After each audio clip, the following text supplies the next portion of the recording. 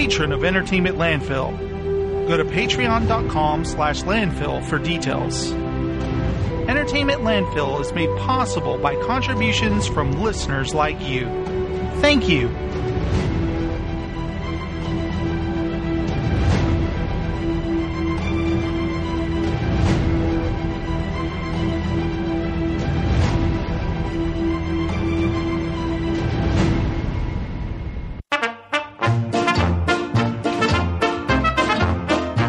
Listening to Entertainment Landfill. Film, television, pop culture. It's where you find it.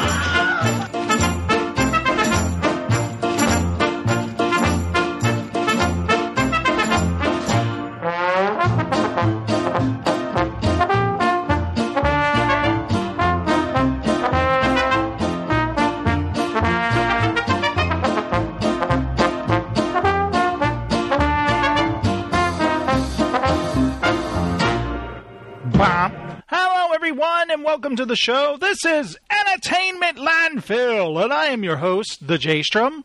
Welcome to the show where we talk about film, television, and pop culture and all that kind of stuff.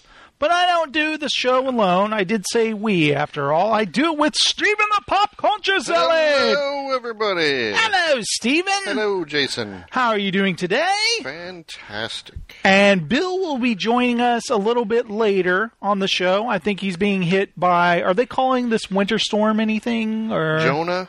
Jonah? Something like that. Oh, my God. It sounds scary. But he will be joining us later. He wants to make sure that Natalie gets home safe, and I forgot to mute my phone. So we'll be hearing from him in a bit. But, Steven, you were just in New York, weren't you? Yes. I escaped from New York. You just got away from Snake all that Plissken stuff. Helped me get out. You totally Snake Plisskened it, didn't you? Yes. So, was there snow on the ground already, or it hadn't even hit yet? Not where I was. They were saying it was... I was, like, on the outskirts of where it would be. It wasn't quite like that, no. You weren't walking on ice or anything? No, it snowed, like, Tuesday night, just lightly. And right. Enough to piss me off that I had to brush off the car, but other than that, it was gone. But you knew that you had to leave before that shit hit, though, right? They were saying that it really wasn't going to hit. I was in Albany, 2 hours north of New York City, roughly, and they were saying it was like they would only get maybe a couple of inches up there. Right. It wasn't going to be in the foot range like in Maryland and D.C. So that's cool. I was concerned that it would mess up the flights. Yeah. Not that I would, it's like... Well, the news has made it sound like they're going to get hit with some pretty bad stuff, right? Yeah, up there in certain corridors. And then I think once it gets to, like, New York City, it's getting pushed back out into the Atlantic. So it's not going to continue northwesterly, I guess, and hit, going towards more Buffalo and all that. Do you think we'll get anything here in Texas? No. At all this winter? No. Just nothing? No. I don't think so. Sometimes you get a feeling when it is, but I don't know. It's been way too warm. Well, we've gotten snow in February before. I think usually the ice, yeah. So you never know. But yeah, I was more afraid that it would mess up my flights. My original one was supposed to be from Albany to Orlando and then Orlando to Dallas, and I changed that real quick to go into Chicago and then home. And I wouldn't mind some snow, because in Texas you get snow and it usually doesn't stick. And it just melts. It's a day or two, maybe. Yeah, I don't want ice, like ice on the streets where it's hazardous to drive. The ice is gonna break! We got that snow a few weeks ago where it snowed early in the morning. By the time I woke up, it was gone. Dude, I don't know if I told you this. I think it wasn't last year. It might have even been 3 years ago. I've never fallen in ice before. But I was in the driveway... And I literally did feet out from under me, like in the air, slam on my back. And I kind of was like, oh, kind of like, oh, shit. And I laid there for a few minutes, you know. It felt like an eternity. And so I turned over and I started slowly getting up. And I got up, and I swear the rest of the day I had to kind of, okay, did I fracture anything? Yeah. I had to, like, kind of measure, like, my pain threshold. And I was like, okay, I think I'm okay. But I had a bruise, like, on my shoulder where I took the brunt of the weight on my shoulder. But it takes one fall in the ice that where you're like, okay, I'm not going to be so like, hey, I'm cool, like I'm ice skating out in the driveway or whatever. Like, I'm really cautious walking on ice, you know. Yeah, maybe 2 years ago, I was in Kansas City and they got this really bad snowstorm. I mean, a foot in like an hour. And I was kind of trapped in my hotel. I couldn't get out. And there was happened to be like a Denny's or something in the parking lot. But it was up a hill, a grass hill. I was like, I can walk up this hill. You know, it's like I was going to go there for lunch. Uh-huh. And I see somebody else's footprints. I'm like, I'll just follow the same guy, you know. And they'd gotten slick. So like on the third step, I do a full face plant into a foot of snow. Oh, man. And her face and I'm doing that same thing. I'm like getting up, I'm like, and, you know, I'm just covered with that powdery snow. It's like, oh, crap. Were you, like, slow to get up? Like it wasn't hurting because it was on a slant, you know, so I just kind of fell in. Yeah, into mine this. was just like, and I was like, oh. I think if you fell forward, you could catch it with your hand. Yeah. You might have hurt your wrist or something. Yeah, I've fallen forward before, you know, as a kid or whatever, but I've never, like, boom, on my back like that. And I was just like, oh, shit. I was so glad that there weren't people next to me watching. My slip on the ice was getting into a rental car. Mm-hmm. I had one foot, you know, and I picked the other one to get up inside the car, and I do the old splits, and I land right on the seatbelt buckle on my tailbone. You're like, no. Yeah, on the second thought, maybe if somebody was there, they could have helped me. But you never know. Like, once you fall on ice, you can't have people coming to get you to help you. They might then fall they're going to fall on top of you. It's better just like, no, stay there, I got this. Give me a stick to help me up, you know? Yeah, something like pull me aside. One of the bosses I work with, he fell like you did, except he broke his back. Holy shit! Yeah, I guess I was lucky. And I think he said he lay there for like 2 hours on the ice, and nobody came. Give him the stick! Don't give him the stick! And he wound up having to drag himself back inside his house. Oh my god! Yeah, I was lucky. Yeah. I you know, just when you replay what just happened, I could have easily broken something. And in fact, I've had like my neck's bothered me for a while, and it's probably because from that fall. I just never got an X-ray or anything.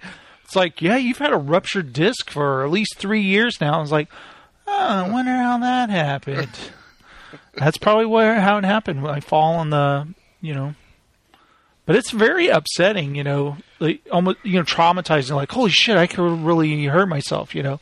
It's kind of scary when you have close calls like that, you know. That kind of adrenaline kicks in. Yeah, I try to, you know, because I'm traveling now and have to, you know, find, you know, I wind up in weather like that, so I'm trying to be a little more cautious. I mean, you can't always, but, you know. Was the coldest place you've ever been on one of these jobs Alaska? The cold, well, yeah. Like, holy shit, this is cold. Yeah. Yeah, when you're hitting the 25 below, 30 below, and that's not even with the wind chill. That's pretty bad. I was in 35 below with the wind chill in Minnesota. Oh, yeah. And that's pain. It's just, I mean, once you get negative, it's like... Was it there or Alaska where you said, I'm going to just walk down here to get something to eat, and you walk and you were like, screw this?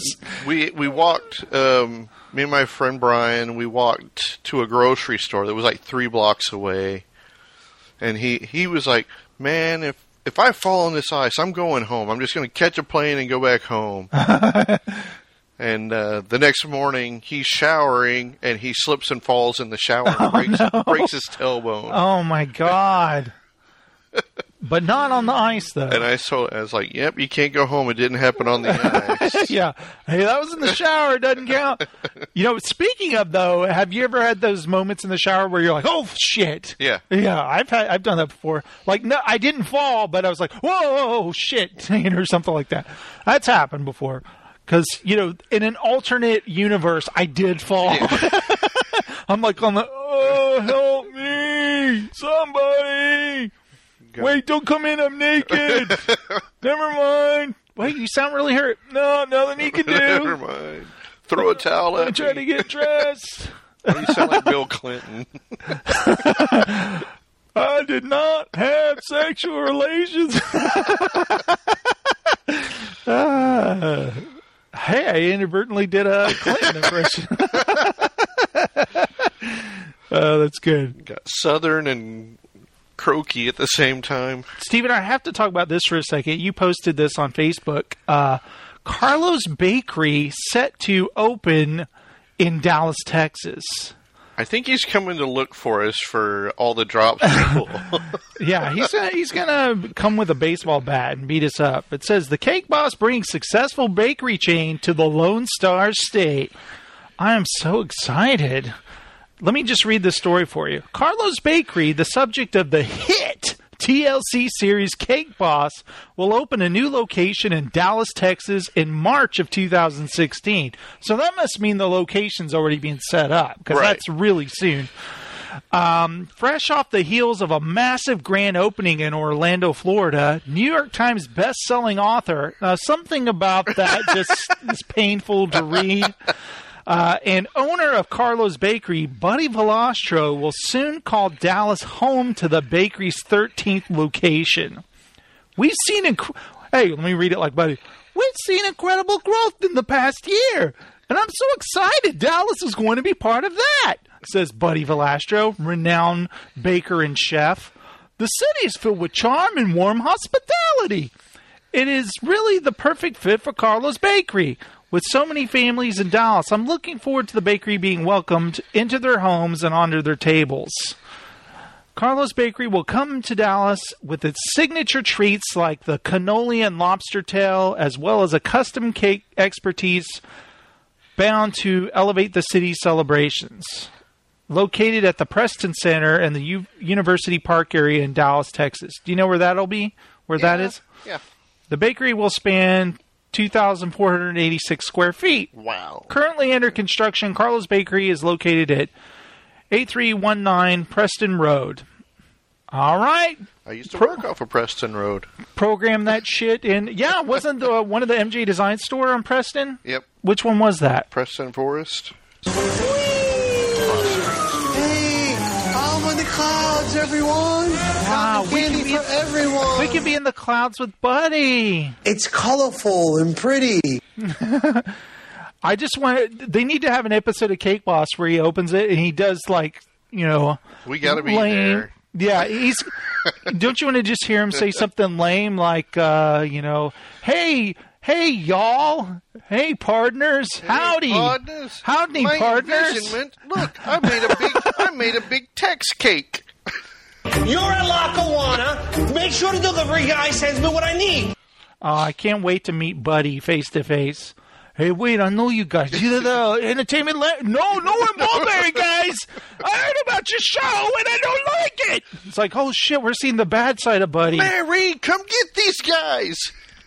You shouldn't have talked bad about Buddy like that. Get the refrigerated box truck for these guys.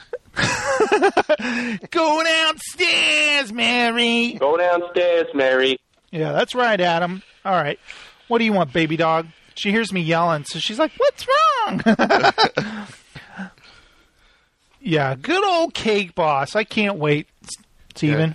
Yeah. I saw a friend of mine post that, and I just started laughing. I was like, yeah, Jason's got to find this. Oh, boy. That's great. Like, Jason already knows. I know he does. Had no idea. I can't wait to try it. I actually have read before, like, on Google, where people, like, They're like, yeah, we went to Carlos Bakery. We waited in line for like 3 hours. Finally, we got in there. It's not that great. I mean, the bakery near my house is just as good. It's like, yeah, but, you know, you wait in line 3 hours and you've seen the show. It's just like, this better. I want to taste something and be like, God, this is so good. You know, don't you want it to be like that? Like, it needs to be, but instead it's like, tastes like any other cupcake, any other freaking cannoli I've had. Cannoli. Will you stop, dog? Stop jumping on me. For the listener, my dog keeps jumping up on my. She does this thing where she, you know, scratches at you because she's like, "Pet me." What are you doing? Hey, pay attention. Hey, I'm right pet here. Me. Pet me. She's doing it. I need video of that where she's like, "Hey, hey, hey, hey, hey," and it's just like, what? So you know, we got to make plans for that in March. What? It just said in March sometime. It didn't. Yeah, it'll be in March 2016. So it'll be very soon. But also, Steven, you and I need to check out the Video Game History Museum in Frisco, Texas. They have a vintage 80s arcade in there, and all sorts of other type stuff. But it looks really cool. We got to check this place out. Do you want to go? Yeah. We got to see this place, man. Is it huge? I It's don't got to know. be huge, right? It's got to. Let's see. The Video Game History Museum is one step closer to opening a permanent... Oh, this is from a while back, I guess. On September 18th, it says 10.4K square foot area in the Discovery Center. 10,000 square feet, yeah. Okay. That's pretty good. So that's weird that they would have this old location and they haven't updated it since it opened. But anyway, yeah, we need to go there. They have Video Game History Museum. Let's see. I want to They see have quizzes and make you learn things. collections. I'm trying to find where they actually have what is there, but whatever. I do know that they have an 80s arcade. The Video Game History Museum started almost 25 years ago. We're continually ramping up our activities to reach our goal. A museum that is all-inclusive, comprehensive, and interactive, containing every game made for every system, every piece of promotional material made for each game, every revision of every console, and more. Find out what we've been up to and where we'll be next. Do you think they have everything? They're working on it. That sounds pretty cool. We got to check it out. I mean, are you talking, even like foreign consoles and... I don't know. The Sega Pluto, Star Trek sit-down cabinet. It sounds like the arcade area is going to be the thing that we really go to see to, like, remember... have that nostalgia of being in an 80s arcade. Like, what's funny is, I have that nostalgia certainly of being in an arcade in the 80s, but also there's that feeling of, I don't have any money to play any of these games. You know what I mean? Like, you have like a certain amount, I got $2, what can I play? And then it's done and you're just walking around looking at games after that, Yeah, I think the little corner store by my house, it had like 3 games in there. Mm-hmm. One of them would kind of go. 2 were kind of permanent. There would be a Pac-Man and Defender, and we had Centipede, and then that would go, and then they'd bring in Galaga or something. Mm-hmm. And so Defender was always my game. Oh yeah, I loved. What about Stargate Defender? Yeah. Mm-hmm. That was cool. But I could play all day on a quarter back then, and now when we've gone up to Tornado Terry's, it's like 2 seconds, you should die. Oh, that's one thing. How would I do this? Yeah, so before? It's like, oh wow, I love this game, and I still suck at it. That's what it's like. When Ray and I used to go to Putt Putt, and what we do is like the phone book at the back of the phone book, it would have a coupon for $5 worth of tokens, $5 worth of tokens free. which was awesome. So it's basically, it's $10 worth of tokens.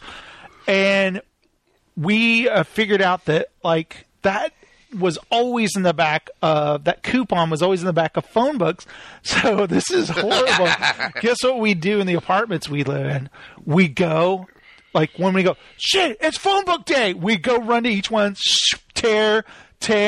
We'd run to door, and we'd be tearing out. We'd have like a stack of those coupons, and we'd be able to stretch it out over time. Like, you have the summer to stretch it out, maybe. Yeah, Dad, can I have $5 to go to Putt Putt? Oh, okay. Here you go. And I'm like, yes, and I got the coupon. It's $10, baby. Making money. No, then we play that for forever. Play Double Dragon or whatever, and then it'd be like, dude, I'm down on my last token. But it was always fun. You should have brought some up there and scalped them to the kids. Yeah, hey, you want a coupon? $5 No, coupon? we would like stretch that out over the summer. We'd have. I'm saying coupons. if you had a ton of them, it's like you kind of scalp them out for an extra $2 or something. But that was always fun. I always liked hanging out at Putt Putt. Good old days. And I think I'm trying to find it, but I can't. Where it talks about the retro arcade, was that you get like it's something like every visitor gets 10 tokens, and I'm like, 10 tokens? That's not enough. What are you talking about? That's not very much. They need to have like a Tornado Terry's. You pay $10 and go in there. Yeah, and play. you just if it's maybe they need to make money for the museum or something, but it would be great if it was like, hey, $10 a person, you can play these games all day. But I wonder if there's not enough games where it's just crowded. We're going to have to go and visit to figure it out, and be like, dude, this kind of sucks. I'd rather go to Tornado Terry's. But I will say this about Tornado Terry's, and I don't know if it's a coincidence, but I swear, every time we've gone, I've gotten sick. And I'm like, this place is coated in germs, You're going to bring up some little disinfectant wipes before you touch a game but console. I swear, like, always on the way home, I'm like, I don't feel so good. Like, I'm going to have a temperature when I get home.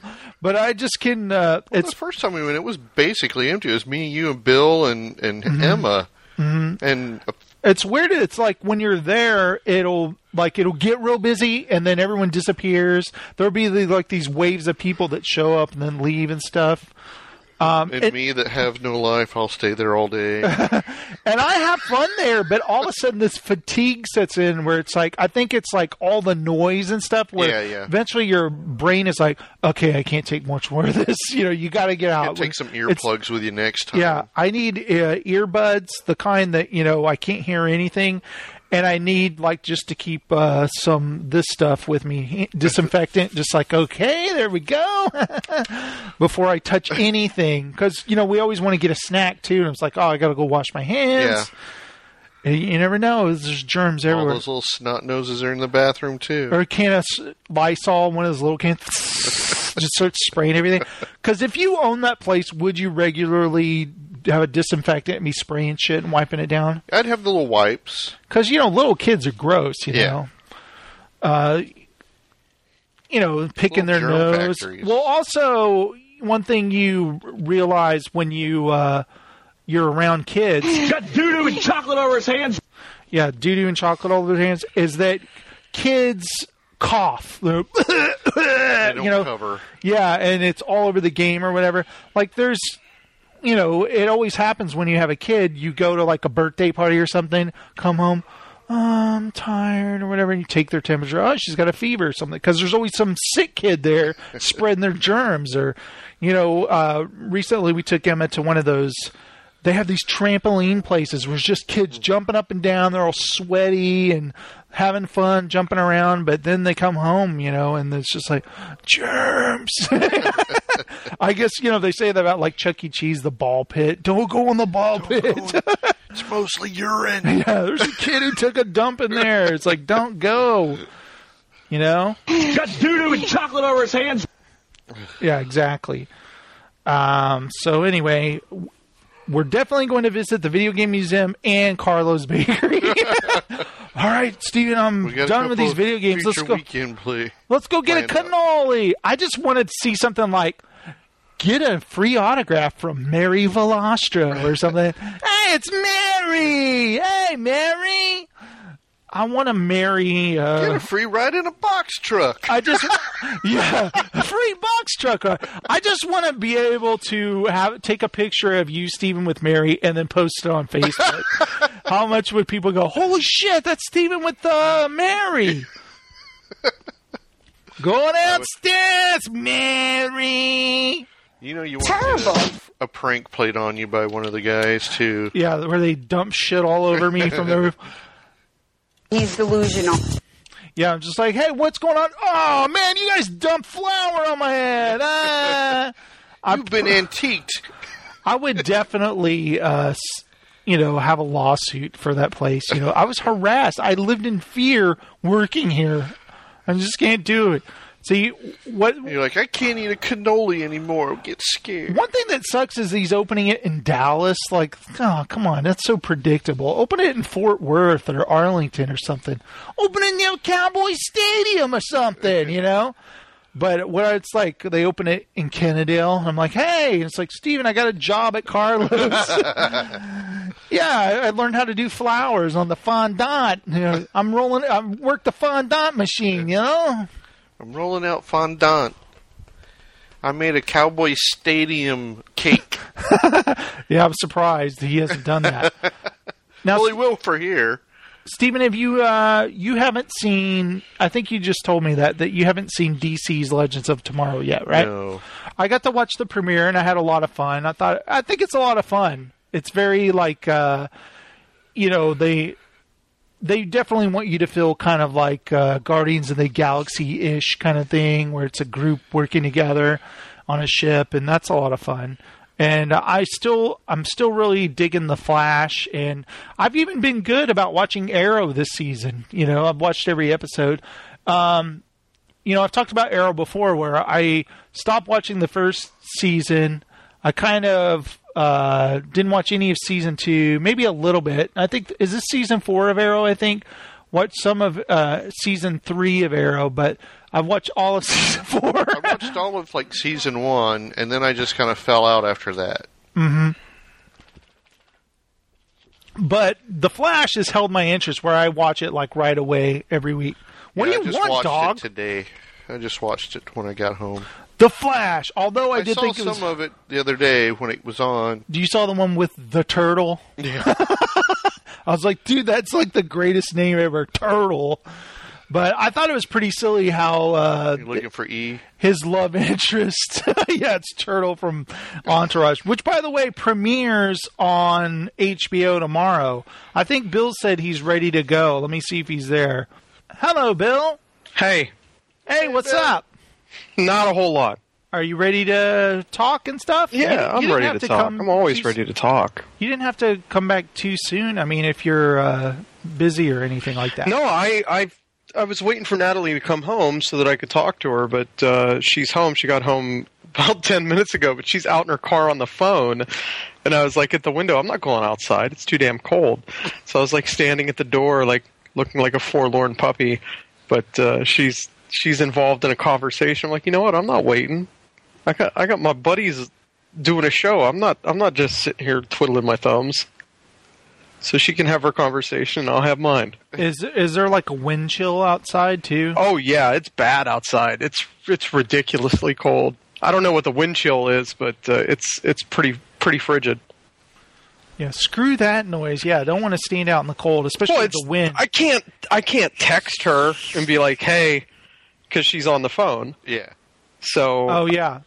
I've done that before. I've gone outside to greet Heather, and she's talking, and I realize she's on Bluetooth, and I'm like, why am I standing here? Mm-hmm. I don't know when she's coming in. I go back inside. Yep. That's exactly what I just did. I was like, I am not opening the door. It's freezing. The wind is kicking. The snow is falling. She can come in whenever she's ready.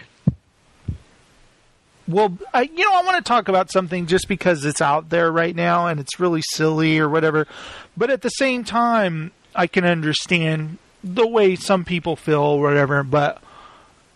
And it's also the kind of thing when you hear about it, everybody talks about it to the point where you're like, oh, just shut up. I don't care anymore. And that is the Oscar nominations. Yeah. And what's funny is I did watch it that morning. I sat and watched it. And I I remembered last year how people made a big deal out of it was only white people nominated.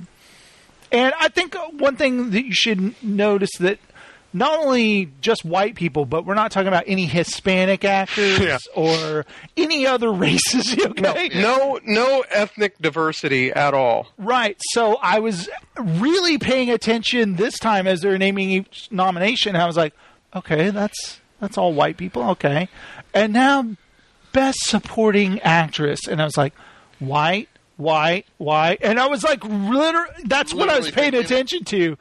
And then I was like, I really honestly was like waiting for Michael B. Jordan to be nominated. I haven't even seen Creed, but once Sylvester Stallone was nominated, I was like, oh, Michael B. Jordan's going to be nominated for Best Actor. Nope, all white dudes. Or Will Smith for Concussion. Yeah. Well, even I was like, I've talked about it for years. We've talked about it. Is I hate so much that how they nominate the directors and then they nominate the best films, but they never match up. There's always a director whose film isn't nominated for Best Picture or vice versa, and it drives me nuts. I was expecting the director of Creed to be nominated. And again, I haven't even seen Creed. I hate myself for that, but that drives me nuts. The whole, Argo won Best Picture, Ben Affleck not nominated, but it happens every year. One thing I know already is I'm rooting for George Miller, of course, in Mad Max, but we all know why they nominate so many movies, is that's because they want people to be interested and go see those films, right? Yeah. They're trying to bring money. But I've heard people talk about what can they do to bring diversity to that. And I'm like, other than just make people aware of the fact that, hey, not even I don't even think what I think people should do is at least see as many movies as they can, watch them. Mm-hmm. I don't know, but it's the kind of thing where it's kind of hard. I mean, it's like, are you really interested in X subject? That is like you're forcing somebody to watch something they're really not into. So, are you really going to nominate it for a movie that Can you be that Can somebody be that objective and say the acting was good? Yeah, I'm not interested in the subject, but it's good. Boom, check mark. Right. Well, I thought about also. You guys know in the past, many African Americans have been nominated for films or British people or whatever. Like the little girl in Beasts of the Southern Wild, she got nominated, didn't she, a couple of years ago, Bill? Yeah. How did that happen? Was it word of mouth? Oh, you got to see this little girl in this movie. It had to be word. It was either word of mouth or I don't know who was behind the film, but there's a lot of money pushed into that sort of stuff, and they have to campaign, right? Yeah, they really do like to push children. So whenever you're dealing with that, it's kind of a whole nother ball game. Yeah, every once in a while you'll see a little kid get nominated for, a supporting actor or something like that. But it's novel. Rarely do they win. I mean, but I think there was the girl for what was it? Whale Rider. Uh-huh. And then there was Sookie Stackhouse. I can't remember her name. Anna Paquin. Anna Paquin. Yeah. Which movie was that for? The Piano. Oh, yeah, the Piano. Yeah.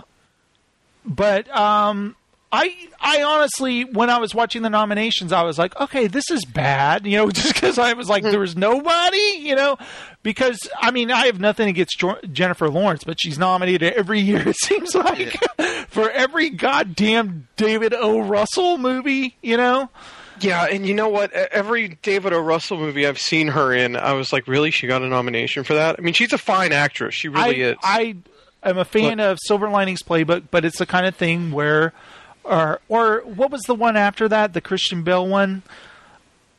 Oh, American Hustle. American Hustle. I was like, it just feels too much like David O. Russell has watched too many Scorsese films. Yeah, that's exactly what that was. Yeah, and even Joy had the friggin' Rolling Stone song on the trailer. And I was like, oh, here we go again. You know, which song was it by the Rolling Stones? I can't even remember. But well, you could do something about that by saying, okay, for anybody who's nominated, you can't be nominated again for 3 years, 4 years, whatever. You can put a time. I don't even think they should could do you that. Do that? Though. I mean, I'm just saying. I'm just trying to. I honestly don't think they can do anything. They just because all they can do is just campaign. You know what I mean? Yeah. I just picture a room full of a bunch of old people that don't really see the films, and they're like, "All right, tell me about what was Jennifer good this Lawrence, year." She's a cutie. Yeah, Who put the most money into this movie? Well, honestly, it's like David O. Russell. He's got another film with Jennifer Lawrence. I heard that's good. All right, well, let's check it out. All right, Joy is not a good film. Yeah, well, I haven't seen it. It's not. I watched it. It's not a good movie. It's boring. The final act of it is anticlimactic. It's just not a very good movie.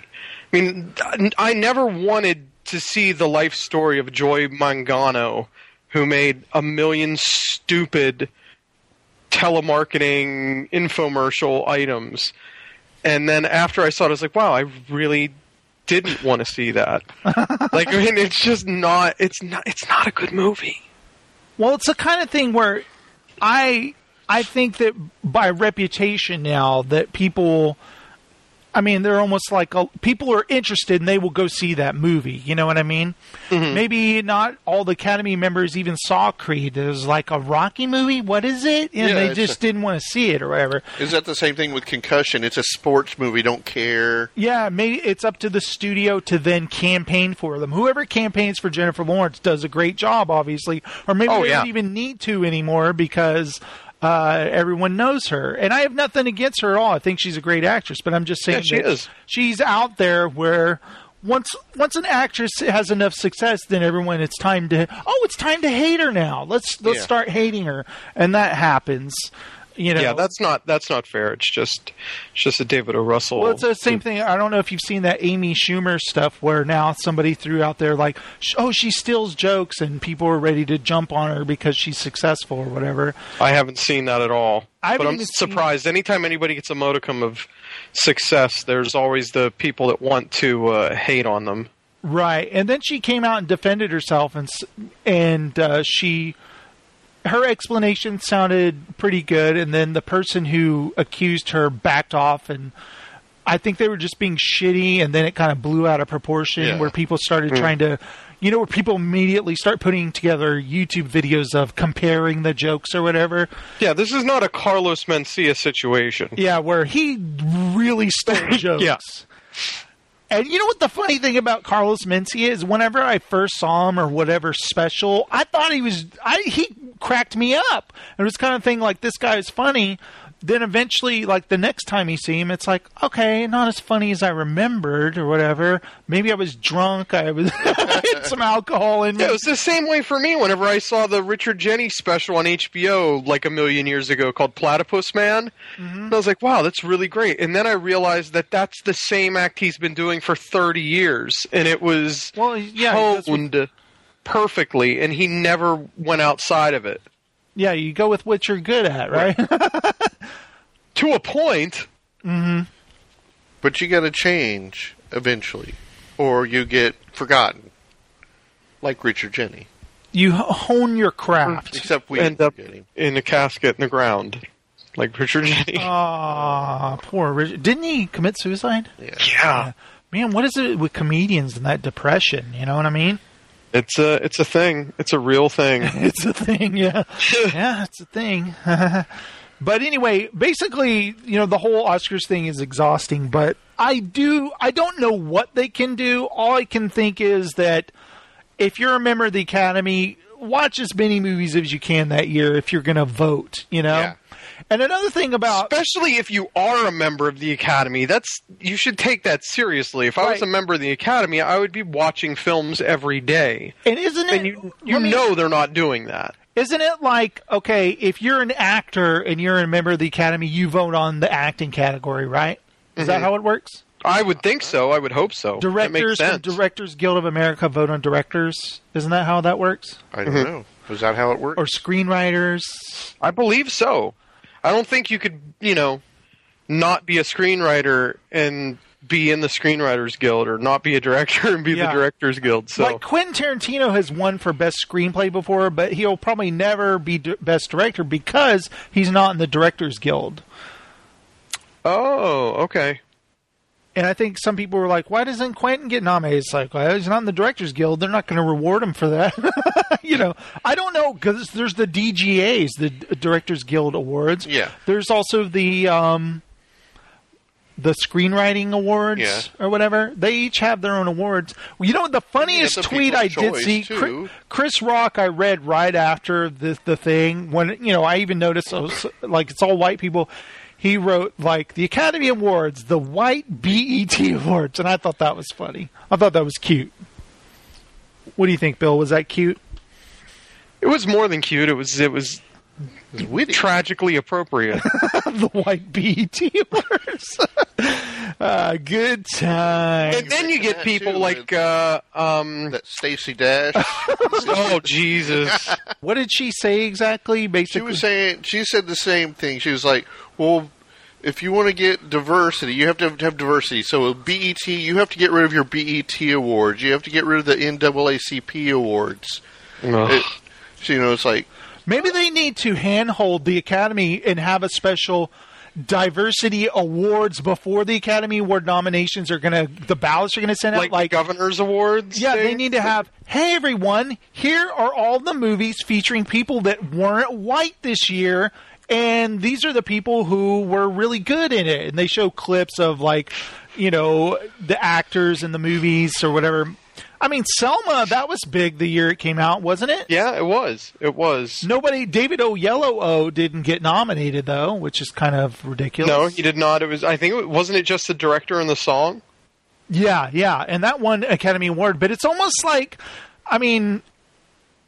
we're obviously not actors or directors, so we just watch it on TV, but it might annoy me if the way that they do it, it's almost like they have...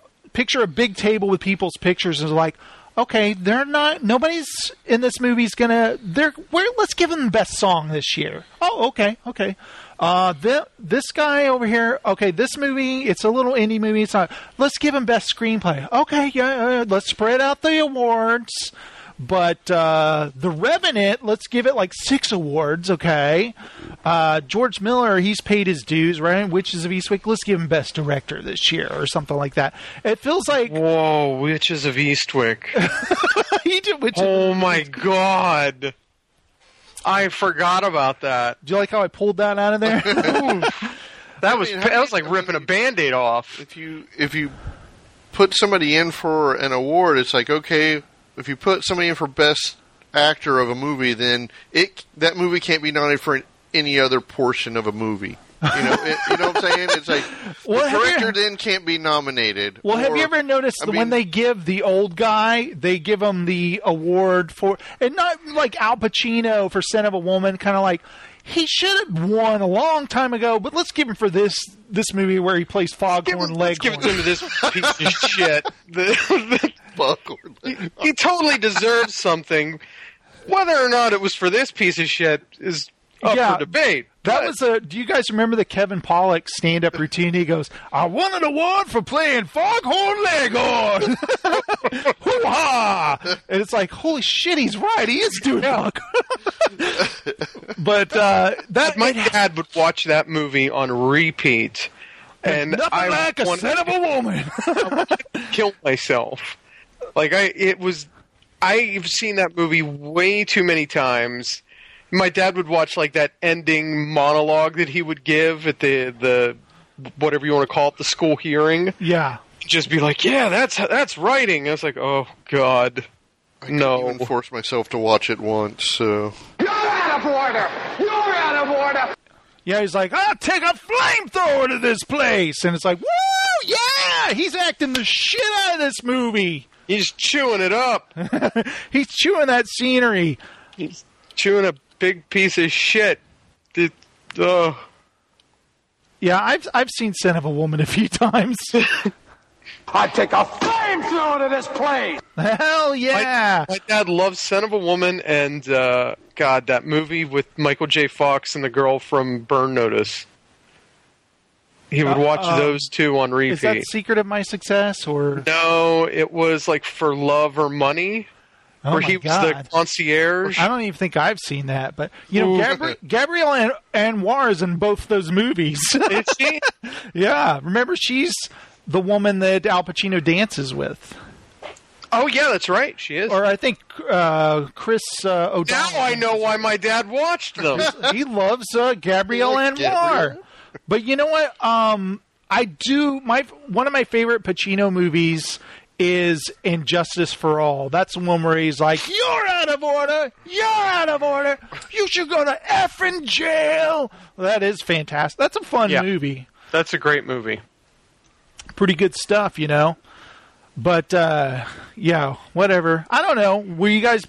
I will tell you this much though. I will not be attending the Oscars this year. Yeah, I'm so upset. I'm not walking the red carpet. I'm staying home. I'm going to be staying home with Jada Pinkett Smith and Will Smith. Yeah, it's like, hey, come on in, guys. You guys, did you see, who was it? The aunt. It's one of the lady who played the aunt on Fresh Prince of Bel-Air was telling. Oh God. Jada Pinkett, or telling she Will. Played the mom. She played the mom? Yeah. But she was the first mom. No, she was his aunt, though. She was Will's aunt. Yes. It was Carlton's mom, Will's aunt. Right. Okay. Yes, thank you. Yeah. That's semantics, you know. But when you said the woman that played the aunt, I was immediately thinking of A Bug's Life or Ants. She's Aunt Viv. Like, I was like, which aunt? She was the first one. It was the first aunt in Ants. Yeah, she was. But whatever. I think it's funny. The people come in. And now, what has Charlotte Rampling said, Bill? Oh, my God. Can we... It's racist to white people? Did she really say that? If you're white, you can't play the racist card. Doesn't she know that? You can't do it. And then I love that she follows it up with, like, why classify people? It's like it's the typical like white fragility thing where you try to demoralize someone else's opinion, like, well, that's race, that's racist to white people. It's like, no. All I know is many times it happens every year. We watch the Oscars and we're like, what? When the nominations come out, you're like, what? But I'm glad that Mad Max got some love. I am kind of curious why Charlize Theron wasn't nominated. She was great as Furiosa, but it's a crazy action movie. You can't reward an actor for that, right? Yeah, Kate Blanchett got nominated to be a lesbian, and because that movie Carol is. Aren't there always movies where you're like, who? What movie is this? Yeah. Who the hell saw this movie? I thought it was amazing that Brie Larson got a nomination, and I've always liked her, especially in Scott Pilgrim versus the World. Yeah. Oh yeah. But I've read Room, but I haven't seen them. Red Rum. No, that looks incredibly like a sad movie and stuff, but it's depressing as hell. I can imagine that. I would like to see it. I want to see a powerhouse stuff. So we've got Room, and then Brooklyn, the Saoirse Ronan film that was written by Nick Hornby. So I'm really excited to see that. Right? Yeah. I don't know what the hell that is, but okay. Nick Hornby, High Fidelity. Oh no, I know who Nick Hornby is. I'm just don't know what Brooklyn is. Yeah, neither do I. I'm just looking at the nominations like I have no idea what this is. I think actor and supporting role is the thing that kind of blew my mind that Tom Hardy got a nomination for The Revenant. Because we watched The Revenant the other day, and I was like... Oh, yeah. I forgot to ask you about that. What did you think of The Revenant? It's a beautiful film, and it's got some beautiful moments. Let me ask you this. Is it effed up? No. No, not at all? No, it's not. It's... What I mean by effed up, is it disturbing? You know what? No. As I'm watching it, I was expecting more of like the the film that I love from a number of years ago. Oh shit! I can't think of the name with the Australian actor. Shit! I'm gonna Guy look Pearce. It up. Yeah, Guy Pearce. Oh wow! I took a shot in the dark there. Yeah, well, Australian actor. Is it the Australian Western? Yeah. No, not the Australian Western. Oh, okay. The Nick Cave film. No. The one with the cannibals, with the guy from the Full Monty. Shit. Robert Carlyle? Yes. 28 Days Later.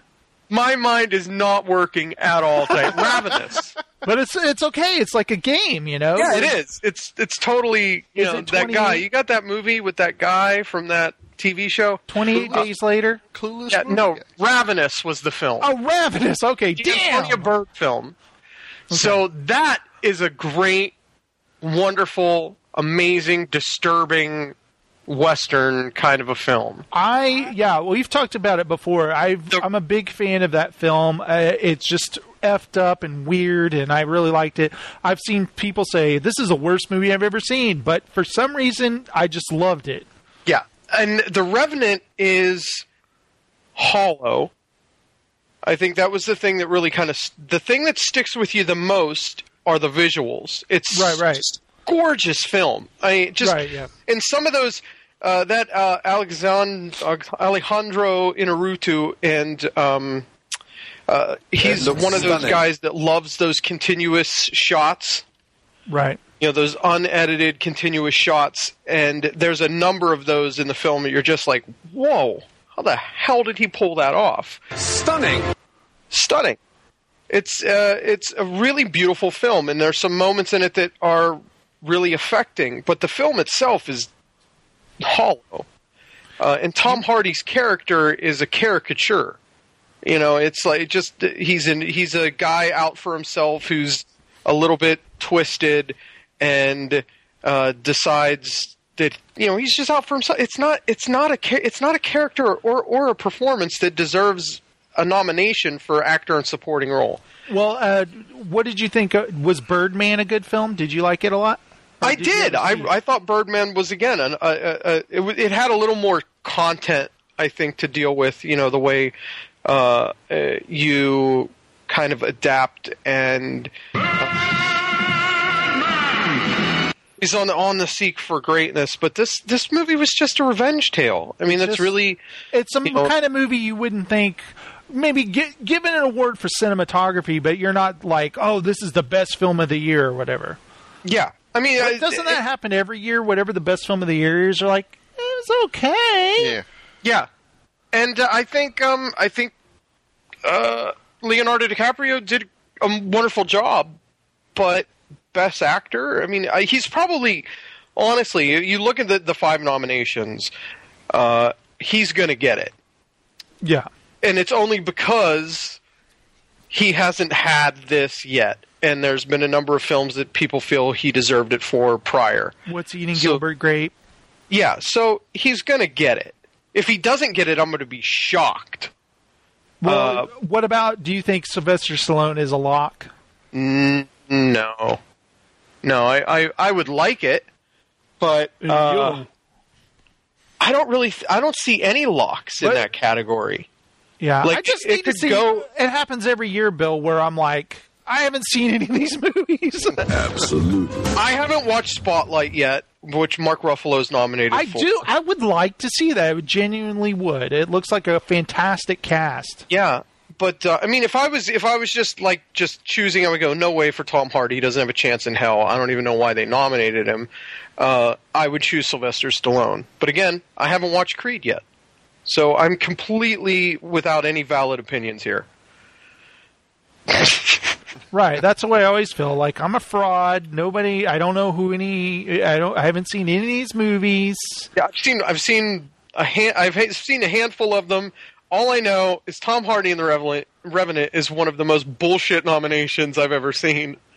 Because all he does is grumble throughout the whole thing. He basically does the Bane voice without the vocoder over it. I love the The Martian. entire movie. What's funny is I love The Martian, and I saw Matt Damon nominated for Best Actor. I was like, nah, don't give it to him. Yeah, no, Why did I not at feel all. that That was way, not a though? Best Actor nomination. I mean, I thought he was great in it, but I don't know. Like, when I saw Bryan Cranston nominated for Trumbo, I really want to see that movie. I was like, yeah, okay, I could see Bryan Cranston winning. I haven't seen the movie. Michael Fassbender, Eddie Redmayne for The Danish Girl, which I have no idea what that is, but I know he's dressed up like a girl. Is He's it dressed about, up as a Danish girl. is it about a cross-dresser, or is it It's a cross-dresser that serves pastries. sounds good. I would watch that. Hey, it's the Danish girl. Oh, God, I love your Danish. Kate Blanchett, no. She's not. Give it to Brie Larson, definitely. Yeah, I haven't think even Brie seen the Larson will movie. probably win that.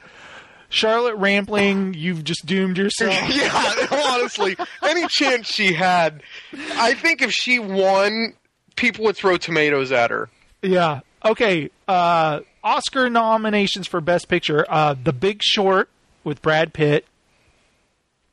I have no idea what that is. That's an Adam McKay film, and it's a fictionalized telling of the whole subprime lending market.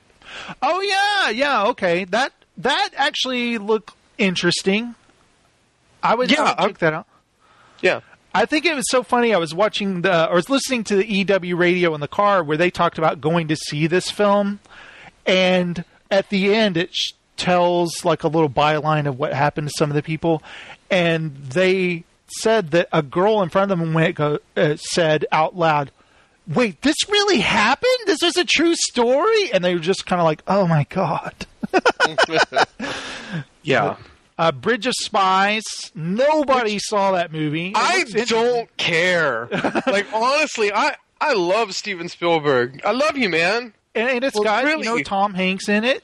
I so don't care. Like, it's just one of those stories that it's just like, oh, that sounds really interesting. Don't care. One day on HBO, you're going to watch it and go, oh, yeah, that's pretty good, or something. Yeah, it's going to be like the year that I went to see Forrest Gump a million times instead of Shawshank Redemption. It might be one of those movies. Now, The Martian, it is a great crowd-pleasing film. It is is. it the best picture of the year? I don't know. No. Mad Max. My vote goes for Mad Max. Yes. I haven't seen anything like Mad Max in, God, ever. I mean, just the technical qualities of it, the connection it makes with you, it's just visceral. I love it. I think it deserves the award. Right, and then The Revenant, Room, and Spotlight. And again, I want to see Spotlight. Everything, it looks like a fantastic cast. Love Michael Keaton, Mark Ruffalo, and name some of the other of the cast, Bill. John Slattery. Yes, I Liev love Schreiber. him. Yep, he's always good. Stanley Tucci. Fantastic cast right there. Yeah, I mean, it's an awesome cast. And, I'm just looking at the poster for The Revenant, and it just... If I wanted to if I was given a choice between The Revenant and Dances with Wolves, I would take Dances with Wolves. Like, it's not on that level. It's just like a gorgeous film, but it's like, okay. Yeah, exactly. It's gorgeous, But and it's there's like- moments where you go, oh, and then it's just like, eh. One Like, thing that I think is kind of weird, Best Original Song. Best original song. And I don't usually care about this category. Okay? All right. I don't know if you do either, really. No, normally I could give a shit. But I'm trying to make sense of this thing because there's like a million songs on here. Did they really nominate this many songs, or is it just... No, it's 5 songs. Music, original song. Yeah. We've got a song from 50 Shades of Grey, which will be the only nomination that ever receives. Right. Name them for me because I can't find it for some reason. Earned It from 50 Shades of Grey. Manta Ray from Racing Extinction. What? Simple Song Number 3 from Youth. Writings on the Wall from Spectre. Which, can we just say right now that song is awful? Yeah, that's what I don't understand. I thought universally everyone agreed that was the worst Bond song ever. You know what blew my freaking mind is Tom York and Radiohead did the Bond song for Spectre. And it is a Bond song. Like, I brought it, like, I had no idea this was going on until, I guess after the Golden Globes, somebody asked Sam Smith about the Radiohead song. And he was like, Tom York, who's Tom York? Like, just throwing shade at it. And he's like, well, I don't know about that. I wrote the Bond song. Oh, you mean it sounds just like it? Is that No, it doesn't sound just like it. It just sounds like an actual freaking Bond song. Like, okay. You should bring it up and just listen to the opening of it. It just sounds so much better. Oh, I guess I'm not understanding. What you're saying is that song was first in contention, and it was passed on. Okay, it was just they passed on it, and then totally they went passed on, and then they were like, and what it was is they wanted to bring somebody in that had a name. Like, I guess Radiohead wasn't enough for the Broccolis or whatever it was, and so they were like, well, let's get somebody who has a name. We'll get Sam Smith. And this song, it's like fingernails down a chalkboard for me. I could barely get through the opening title sequence. Well, yeah, no. Every my dad wrote this huge long post on how it was a horrible song and how could it be a James Bond song. But here's my thing, and you guys may laugh at this or whatever, but I honestly can't believe the Wiz Khalifa song from Fury 7 wasn't nominated for Best Song. I'm honestly shocked. I'm shocked that it didn't win at the Golden Globes. Because I actually feel something when you hear that song, you feel something, and it's a good song. And it makes me emotional. I know it's cheesy, but the song it makes you think of Paul Walker, and he's no longer with us. And a friend. Like one, I will see you again, in another better place or whatever.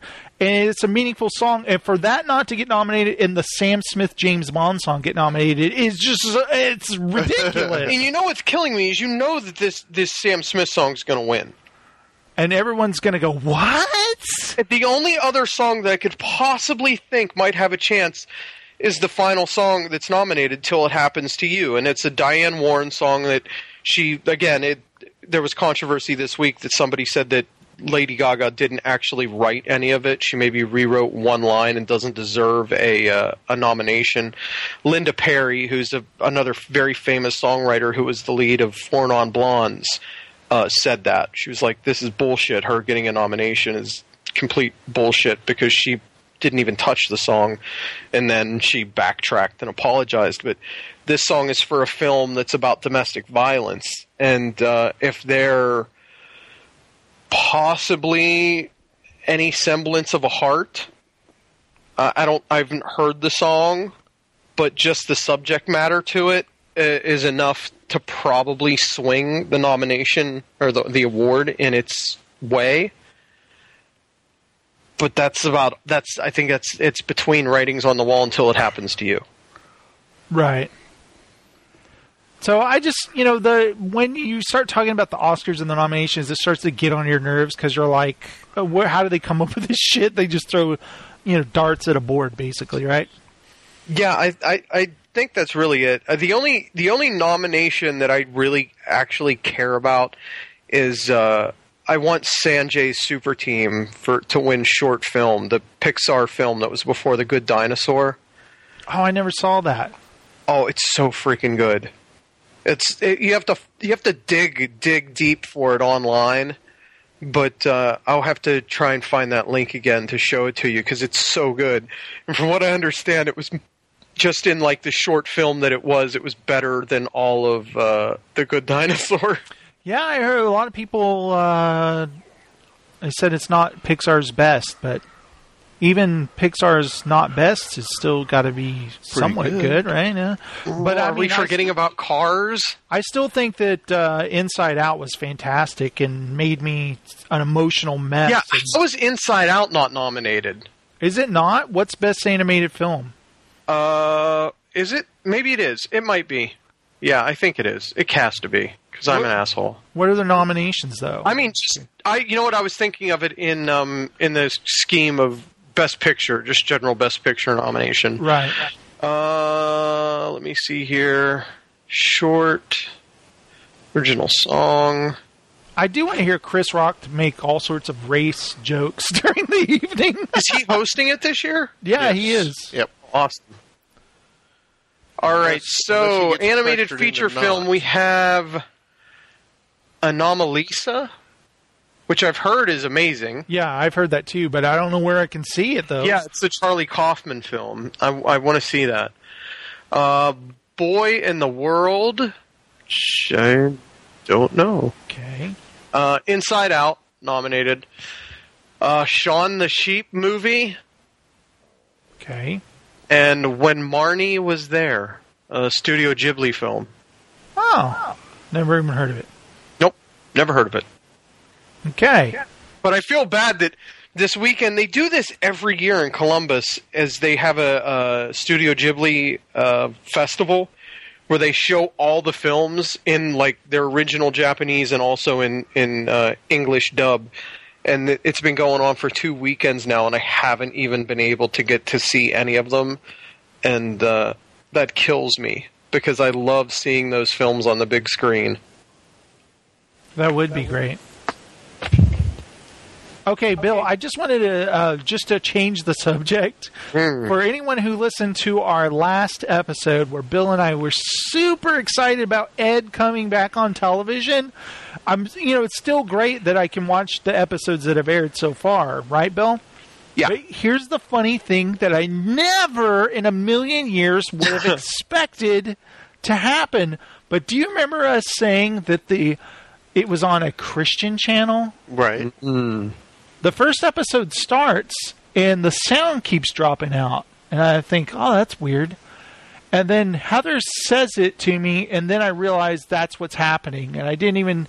She's like, are they censoring words? And I go, what? She goes, they're censoring words. And I was like, I rewound it, and I was like, oh my God, they are. They censored the word hell and the word ass. But they didn't censor whore. Yeah, there's the same episode. There's a part where Ed goes, "Okay, people." He's Michael Ian Black. He's like, "What can we do to get more people in this bowling alley?" And he goes, "Whores, wall to wall whores." No problem with that word whatsoever. Which And it's said like 10 times in one short scene. So you would think, I would think that they would have been like, "Oh my God, this is." That's why they didn't edit it, because they were like, we would totally have to just cut the scene out of the show. Yeah, maybe that's what it drop was. it out 15 times. But to drop out Jackass? Yeah, I watched it more. They've cut out the word bastard. They've cut out the word jackass. And I'm thinking, who is offended by these words? Right. It's really maddening. And I'm just like, okay, let it go. You can't watch this anywhere else. You could watch it on YouTube if you wanted, but it has no music. Yeah. And what's funny is, Bill, you recently sent me the despecialized version of Star Wars. Yeah. Where they took like 7 different versions of Star Wars available in different times, and they used all of those different things to make as close as possible to the theatrical 1977 version of Star Wars, right? Yes. And I was like, they need to make that version of Ed where they take the YouTube version and this version, add in the words and add in the music, and then we'll be ready to go. Yeah. But it's just so funny how it's like, I'm happy to be able to watch a show, but God, You're annoyed by missing words. they're cutting out the word bastard. There was a great episode with M. Emmett Walsh, and he's the mayor of Stuckyville, and he's sending off their big bowling tournament. And he says something like, "This isn't a half-assed bowling tournament, is it?" And he goes, "Oh, I assure you, Mayor, this is a full-assed bowling tournament." Well, they bleep ass both times. A half tournament and a full tournament. Yeah, half-ass and full-ass. Nope, cut it out. Who are they censoring this for? Who is watching this? Yeah. Especially daughter is airing it at 4:00 in the afternoon. Let me ask you this: Hell's think Kitchen, the TV 10-year-olds show. They couldn't play it on. Hell is not a bad word. No. If my daughter said bastard, I would be like, "Oh, who are you calling a bastard?" I wouldn't care at all. She's allowed to say jackass. Bastard isn't a technical curse word. Yeah, That's describing a child with unwed parents. Yeah, I mean, it sounds like they gave some. Okay, it's kind of like people who follow the rules blindly. They don't question things. Yeah. You always hear about things on the news where they didn't allow this child who has epilepsy in their restaurant, and the person's like, well, the young hostess didn't know any better, because they can't decipher rules. So I picture, like, some guy, some intern, them going, cut out all the bad words in the show, and he's just having a field day, like jackass. Oh, gotta cut that out. Hell, okay. I wonder if they have, like, if the network has, like, a Bible for bad words. Yeah, like a list of words you can't say or something. Like, I'm sure they say those words on Gilmore Girls. I've never seen a single episode of the stupid show, but shit, piss, fuck, cunt, cocksucker, motherfucker, and tits. Can you say that on the Up channel? I think half of them. And so I don't know if the other shows are edited. Maybe they are. Maybe Ed's special. But it's kind of like, it's like insulting to your intelligence as you're watching. Yeah, it is. Because I'll be watching it, and I'm getting if into he was the walking episode with a donkey and he says, "Here's my ass," they would blink it. Yeah, they would.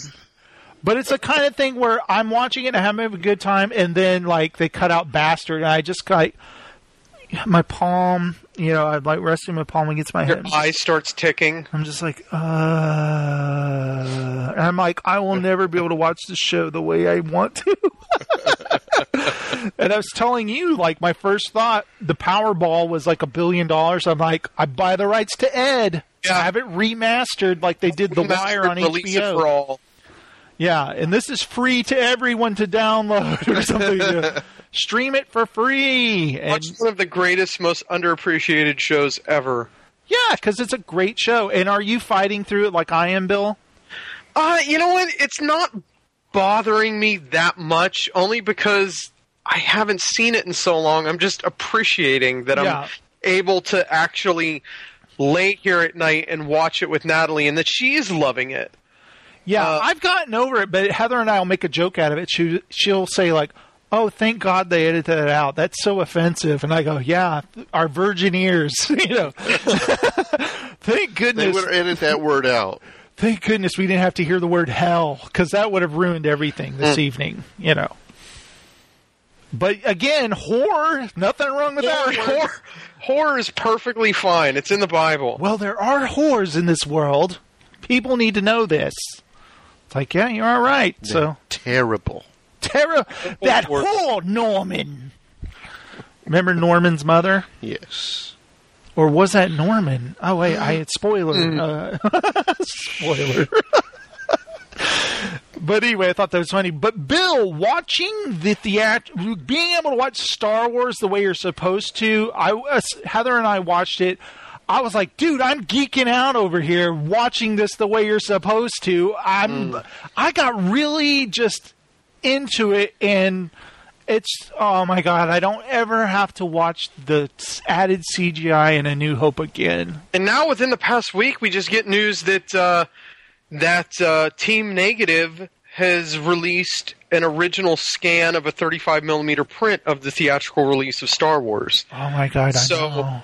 Now we've got, their first pass on it of cleaning it up, and but to get the Blu-ray, they released it on Blu-ray, so it's like 30 gigs. So I'm going to have to download it from a site that doesn't have a ratio, because I know my spleen has a ratio, and I'm already a little close to the up and down. Like, you have to upload more than you can download or have it even. So that would probably hit me pretty hard on the ratio. So I'm going to have to find a place where it's a free leech to download it and then burn it to Blu-rays for us, because I really, really want to see that. Oh, when you told me about that, I was like, what? You mean it's even better than the version I just watched? Yeah, even Harmy, who is the lead guy on the Despecialized edition, said, don't watch mine anymore. Watch this one. Because that this is unbelievable because their version, I know it wasn't just one guy, it was like many people who worked on it. They did a fantastic job. You know?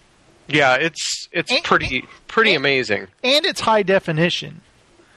And there's a couple samples from the reels that Team Negative released on YouTube, and it's absolutely amazing how clear and how beautiful it is. So I can't even imagine what it would be if we actually got a true, cleaned, remastered version from Disney.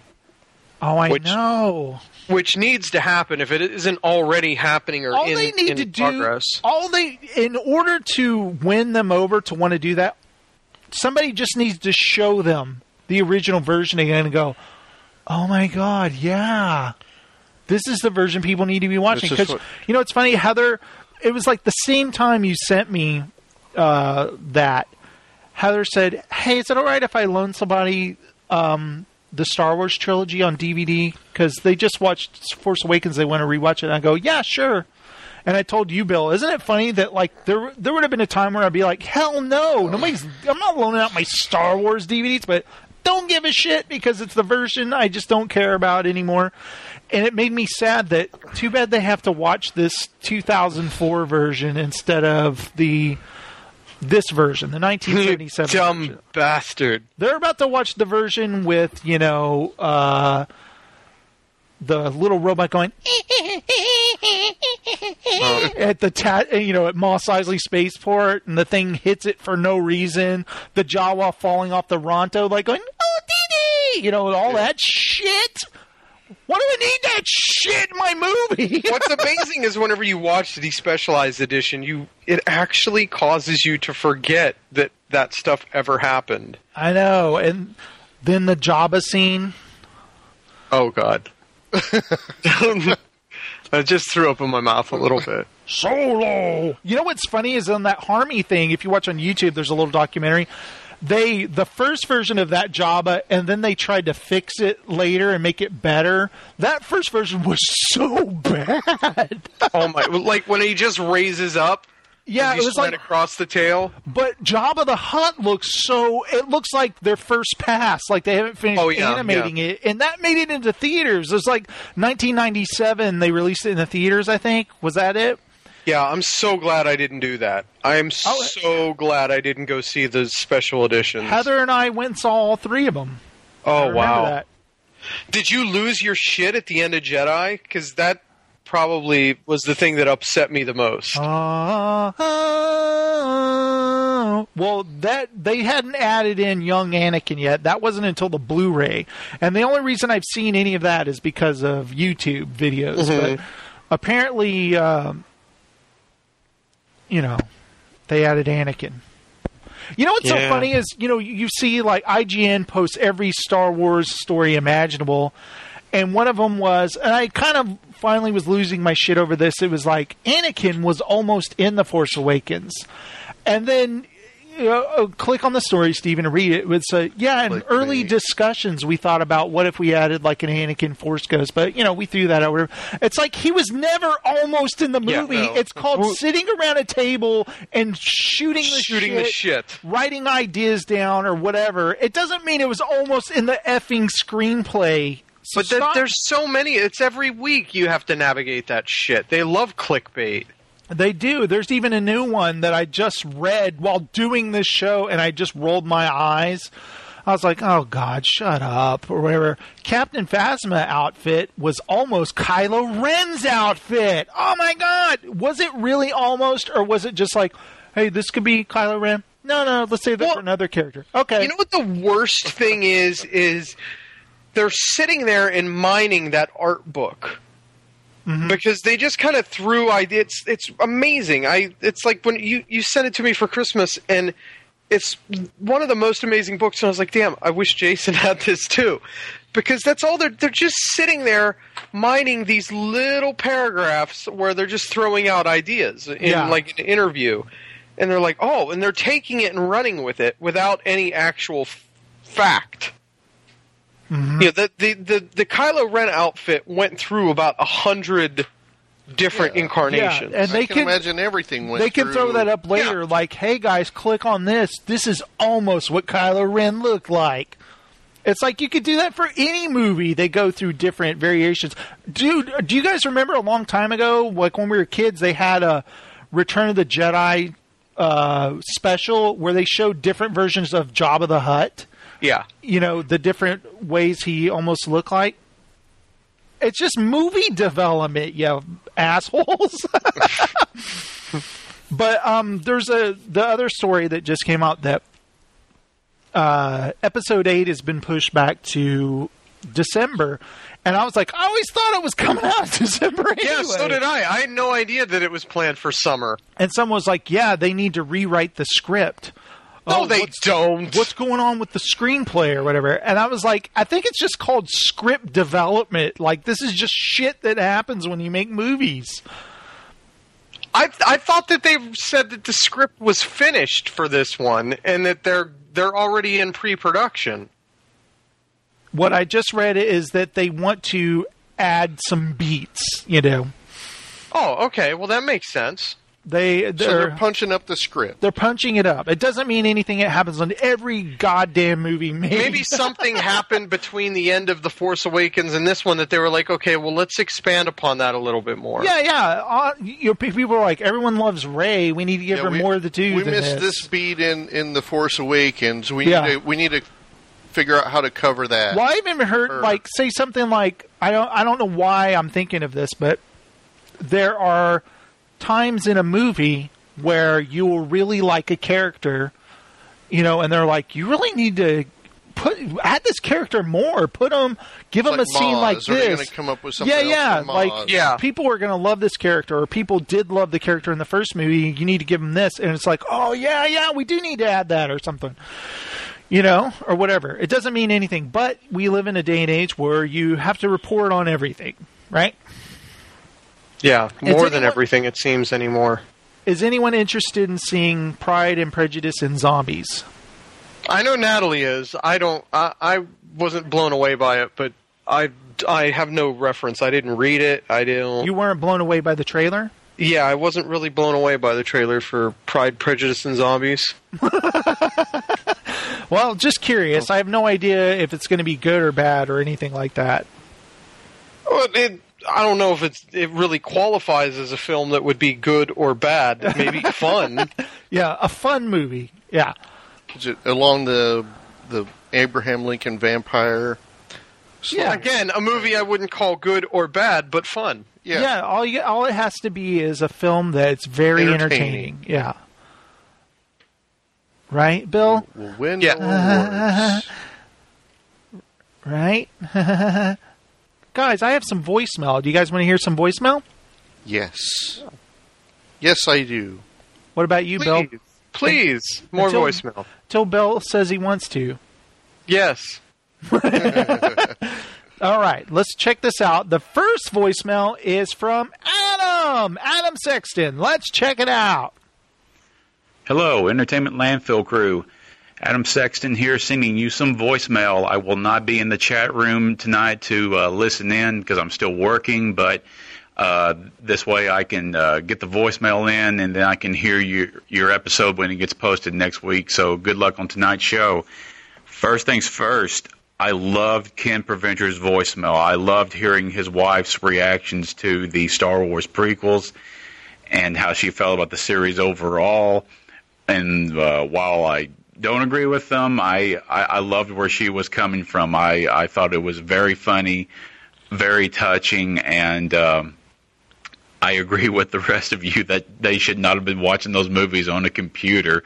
I don't know what their living conditions are like, but either on the biggest TV they can get or in a movie theater, maybe those options weren't available to them. But, yeah, I think that kind of contributed to maybe her being bored or maybe she's just not into that kind of movie. Anyway, I think this should be a reoccurring theme where Ken and his wife watch like certain genre films that we're all fond of and post their reactions to it. I think this could be a really good reoccurring voicemail series. So anyway, love they that. Should watch Lawrence of Arabia. Watch the Sherlock, The Abominable Bride special, and I agree with your thoughts as well. Even if this is just a placeholder until they can shoot some more episodes, whenever that will be, so be it. I was still very, very much entertained, and I was glad that I got to see it.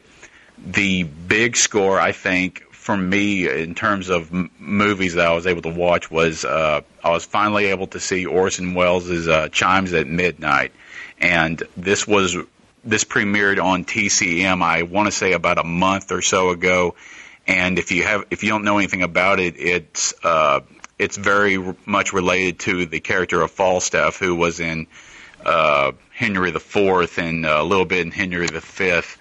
And it's very much about his character and his relationship and falling out with Prince Hal, who would go on to become Henry V.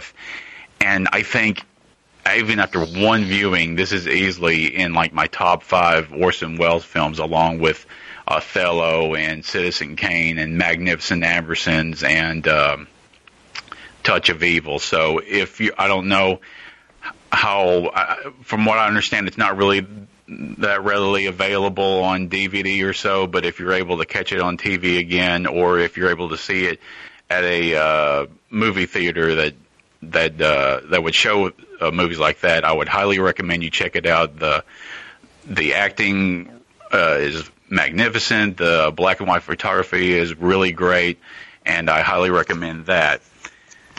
I talked about this with Jason over Facebook messaging, the really kind of varied reactions to the Batman vs. Superman trailer. Tone-wise, I do prefer the previous trailer, but I still enjoyed this one. It was more kinetic and more looser and kind of had a bit more of a sense of humor about it. And I'm not particularly worried about Eisenberg. I find the different approach to Luthor very intriguing, and I think they've just got to try and do something different instead of just being compared to previous incarnations or portrayals of the character. And I don't know if you've heard about it, but I read some rumor on Birth Movie's Death, which used to be Badass Digest, that Bizarro may be involved in the plot, and that's one of the secret things that they're trying to hide away from any promotional material. So, spoiler. Yeah, it's still a long ways off. It's going to be a big movie. There's a lot of it we don't know about. I did watch that DC Justice League special they had on, I want to say it was Thursday night, and loved seeing the extra footage of the upcoming Wonder Woman movie, as well as the new Suicide Squad trailer. I'm really loving the trailer for that. I like the use of Bohemian Rhapsody and how it's also trying to be wild and crazy and tonally different. And I'm really feeling good about the Wonder Woman solo film, because at one particular point, the director, Patty Jenkins, made this comment that they're trying to capture Wonder Woman's kindness and her ability to be good and charitable, as well as her abilities as a fighter. And it reminded me of this moment during Gail Simone's run of Birds of Prey, where Black Canary's sparring off against Wonder Woman, and she's doing voiceover narration, and she makes this observation that Wonder Woman is everything you in person is everything you expect from her. She's very beautiful and very kind and very intelligent. But if you are ever in a fight against her, she becomes like the scariest person on the planet. So I'm hoping they capture that about her. And that's all I have to say about that. I wish that I could be as excited as Bill was about the sequel to Teenage Mutant Ninja Turtles as far as that trailer goes, but I am not. I saw that on my second viewing of The Force Awakens, and I was just bored, just rolling my eyes, and I can't relate to that franchise anymore. I'm sorry, it's not Chimes at Midnight, Adam. I do love that Bill brought up the Nice Guys trailer. The Red Band trailer is just absolutely fantastic, and I think that's the movie I'm looking forward to the most this year.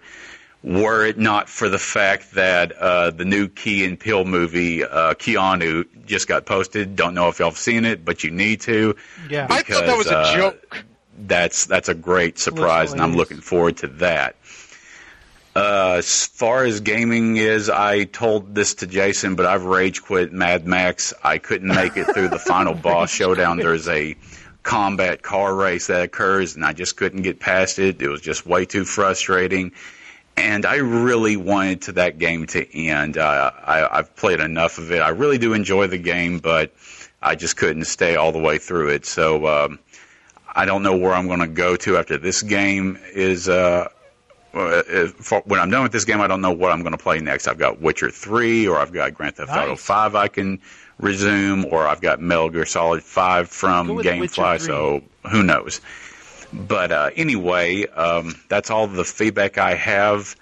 For now, I've got to get back to work. Guys, you're on the clock right now? I wish you nothing but the best of luck. I'm hoping everyone's staying warm and everyone's feeling all right. And I will speak to you guys later. Bye. Thanks a lot, Adam. It's funny he told me he rage quit. It's like, come on, when you rage quit for the night, everyone knows the next day you beat it the first try. Yeah. And the part that he was stuck on, it is hard, but it's very rewarding once you get past it. I think I'm on that race, and that's not even the end of the game. Yikes! It's a pretty hard part, but you keep going and you fight so many people. Where I'm like, good God, when does this end? I came real close to beating him, and then all of a sudden, I just couldn't control the car anymore. And I was just like I wasn't ready to rage quit. He was like, mental fatigue. I think when I finally beat him, I literally just unloaded on Thunderpoons, like right when the race starts. It's like boom, boom, boom, boom, just as fast as I could, and that's how I tried beat that. It. Yeah, I think that's when I got close to beating him. I almost think the game was like, all right, this guy's tried this a million times. Let's make it easy on him. Something like that. It's like in Uncharted, all of a sudden you get a clue because what do I do? Or something like that. But, thanks a lot, Adam. And Chimes at Midnight is actually showing at the Cinema Revival at the Wexner Center for the Arts here in February. So maybe I'll go check it out. But, of course, Orson Welles is a very talented guy. He didn't just do the no wine before it's time commercial as well. He was an incredible filmmaker that met more and more, he always had studio resistance, didn't he? Yeah. He didn't get to do all that he wanted to, and I think he became very jaded with the business. He was kind of a dumpster fire. Yeah, I haven't exactly read any of his biographies or anything, but my dad was always a huge fan of Orson Welles, and he would talk about him and stuff. So I know he's a very talented guy, and I need to watch more of his films, certainly. Yeah, I'll see if there's still any tickets to Chimes at Midnight. As for the Ninja Turtles movie, I think it's neat that they put Bebop and Rocksteady or whatever. I don't expect it to be a great movie or anything. No, neither do I. It's a Saturday morning cartoon. It's not even the Eastman Laird storyline. It's just. I still think the turtles look ridiculous. The turtles look ridiculous, but at least it's something more than the first film. At least this is a little more, fun. The first film was just a slog. And one of the turtles farted. Oh, yes. Yeah. That was a great scene. It was the best scene in the film, really. It really was. I love turtle farts. So I like turtle farts. I like turtles. And the farting. It was funny. My niece said that to me. She said, I like turtles. And I go, you do know that video's like 10 years old, right? It's like when a child tells you a joke that you heard when you were a kid. You do know that's like 45 years old. That joke. That's not new. Yeah. I don't care. I'm just telling you the joke, old man. Hilarious. That shit is hilarious. Oh, and another thing I was thinking about with Star Wars, and especially with Ken showing his wife the original trilogy, I think back to, I don't remember what it was, but it had something to do with showing people, children of today, not children, what do you call this, millennials, whatever. Yeah. The original Halloween. Remember when it first came out, it was like the first slasher film. It was like groundbreaking. But now it looks silly compared to all of the horror films people have watched, and they're desensitized over time. It loses some of its specialness, because of how many other films you've seen since then. Yeah. I honestly think showing someone today the original Star Wars, yes, it does lose some of its... the effects were such a spectacle when the film came out. You never seen anything like it. In this day and age, we've seen everything, right? Yeah. So I do think some of the sheen wears off of it because you honestly do have to be in a time and place when the film came out. You have to have seen films that the effects grew from. Right. But I do think the film holds up amazingly well when you watch the theatrical version. Yeah, it really does. And it is special to me, honestly, because, whatever age you were when the first film hit, like some people it's Empire, some people it's Return of the Jedi or whatever. Just like any other film, like a film that came out, like, I'm trying to think of something. For instance, I can't think of it. Okay, Braveheart. I don't know why, just Braveheart. But there were several sword and sandal movies that came out as a result of Braveheart, or even like Gladiator or whatever. Mm-hmm. And certainly if you go back and watch Braveheart now, it's some of its specialness of when it first came out has worn off, but it's still a great story and all that stuff. I don't know if I'm even making a point here. I think there's a point there somewhere. It's when you first discover a movie, that movie seems to hold something in it for you, even though the effects have gotten better over time. For instance, like I showed Emma the original Star Wars trilogy when she was very young, and she wasn't yet jaded, and so it could be special. Baby, what the hell are you doing with that blanket? She's starting to, how dogs, they start to resent you not paying attention to them, so they start chewing on things. Chewing on the blanket. You better knock that shit off. That's right. She's looking at me like, what am I doing? What am I doing that's wrong? You know what you're doing. Digging around in it like it's dirt. Do you remember one time we were doing a show, and we both turned around, and she's holding like a lotion bottle in her mouth? I was like, what are you doing? I'm chewing on lotion because you won't pet me, asshole. So anyway, let's leave that into a filthy mouth. Yeah. Have you ever accidentally gotten any lotion in your mouth? I like the walking stick chew cane she's got here. Yeah, she's got a giant candy cane rawhide, Bill. It's so funny when she runs through the house. When she runs through the house with that, it bangs into everything. She knocks everything over. All right, guys, let's listen to Ken's new voicemail. Let's check it out. Hello, Entertainment Landfill folks. This is Ken calling, and this voicemail is going to be a replacement for a voicemail I sent to Jason, thinking that would be my word on Star Wars The Force Awakens, but thinking it over and listening to the podcast, episode 27, I thought, well, I think I need to send a replacement. So first, I should disclose something, which is that my wife, Taiha, who is a screenwriter, she works in the film industry in Vietnam writing screenplays.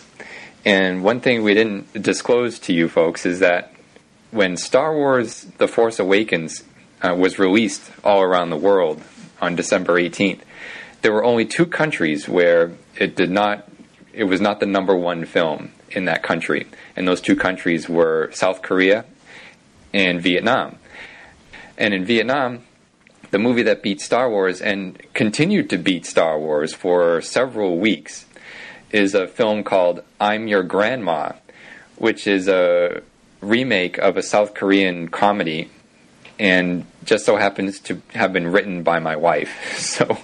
So she personally kicked Star Wars' ass in Vietnam. So I'm very proud of her for doing that. But I do think it colored our response somewhat to The Force Awakens, which isn't really fair. So anyway, you don't have to play the previous voicemail. In fact, I'll force your hand and I'll just summarize what we said before, and which is that just a bunch of negative crap about, this is imitation Star Wars and not real Star Wars, and that there's nothing new, and that it's just a nostalgia trip, and it's all just supposed to make us feel good. But even though that sounds like a negative, you can actually use the same description to say why the film is awesome. Now, Jason, or was it Bill? I think it was Jason who said last time that George Lucas, he thinks George Lucas hates his fans. The way he talks about how The Force Awakens is what the fans wanted, and I think you're right. I think he does. I think he really hates his fans because they don't seem to care about what he cares about. And the prequels proved this. And by the way, Taiha, you asked me to ask Taiha if she liked the original trilogy more than the prequels, and yes, she did. She really did. She really enjoyed Star Wars: The Empire Strikes Back, Return of the Jedi. And if the prequels were a lot more like the original trilogy, I think she would actually be a fan. But somehow being a fan means you have to hate the prequels, and by extension, George Lucas. So he's whenever he says this is not what I like, this is what the fans want, you better believe that's probably better than what he would do. And The Force Awakens is that. It's about what we love about Star Wars, and it's not about what George Lucas loves. And that's not a bad thing. That's just what we want. We want Star Wars away from George. We want it removed from George Lucas. And it reminds me of the line from the first Star Wars when Han Solo comes to save Luke, and he says, "Okay, kid, let's blow this thing and go home." And I felt that's what The Force Awakens was doing. It looked at the prequels and said, let's just blow all that and go home. Now it didn't give us anything new because that's not what we want. We don't want anything new. We want to go home. And I'm not going to criticize that. That would be ridiculous. I'm not going to piss on that because honestly, at times I did feel the way I felt when I was watching a Star Wars movie as a kid. And to deny that is to be an asshole. So now I was really too young to understand Star Wars or The Empire Strikes Back, but I was 11 years old when Return of the Jedi came out, and that is just the perfect age, and I was obsessed with it. And my friends and I, we watched the movies all the time, and we played with the toys and collected things, and to this day I still have a complete set of Return of the Jedi trading cards. And this is back when, as a critic, my critical faculties were, let's say, primitive. So, what I loved were cartoons and science fiction and horror. So my three gods were Steven Spielberg, George Lucas, and Stephen King. Force Awakens really captured that feeling, and that happened right at the beginning when you see the opening crawl and the statement, Luke Skywalker is missing. Luke Skywalker, remember him. Remember, now we have a movie about him again. And then when the Millennium Falcon and Han Solo come into the scene, Han Solo, he's still Han Solo. He's got the attitude, the fast pace, the throwaway lines, the jokes, all of that just captured the feeling, some of the feeling of the original trilogy. And even the death of Han Solo. It's like saying, remember in Empire Strikes Back when Han got carbonated?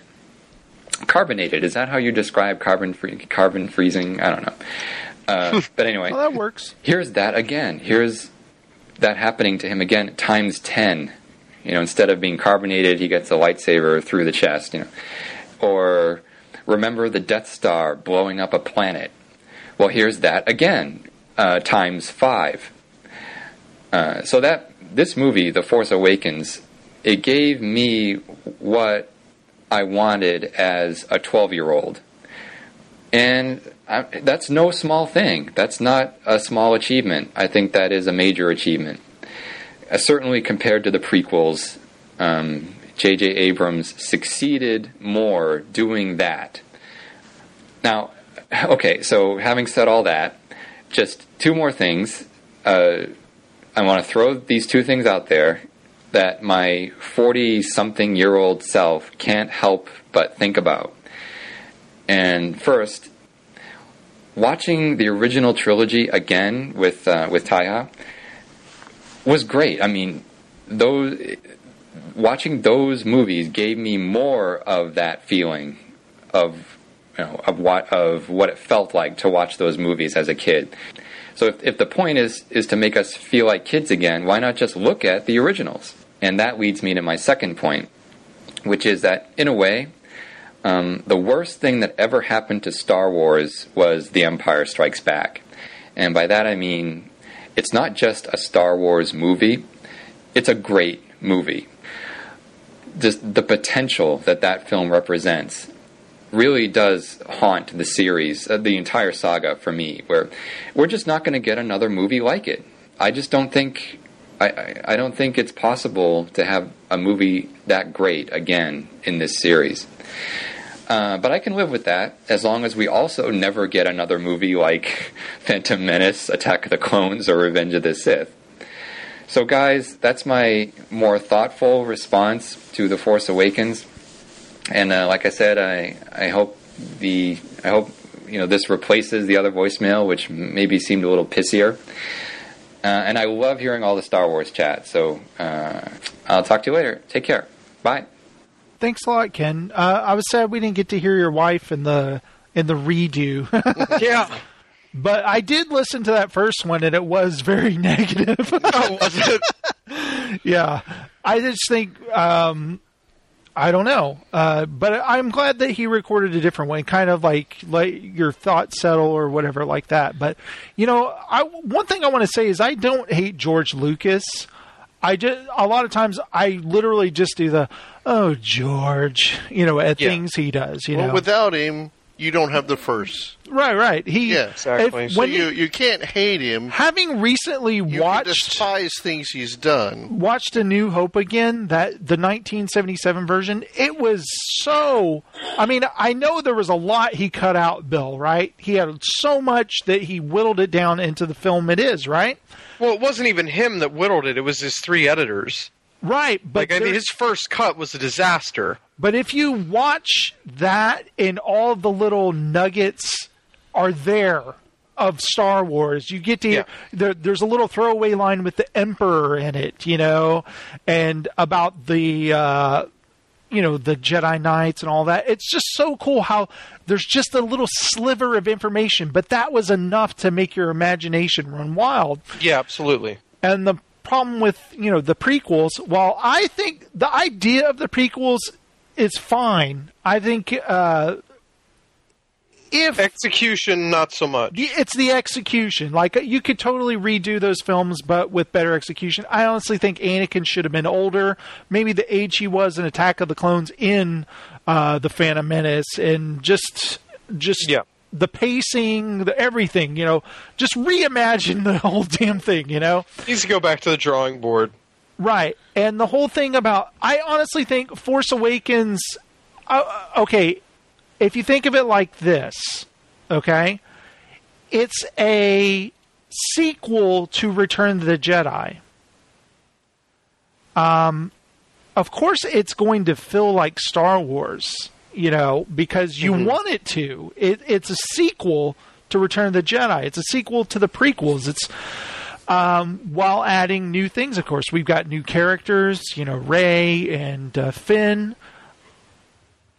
And you've got the old characters. We want to see a continuation of Luke Skywalker. Is it a lot of it?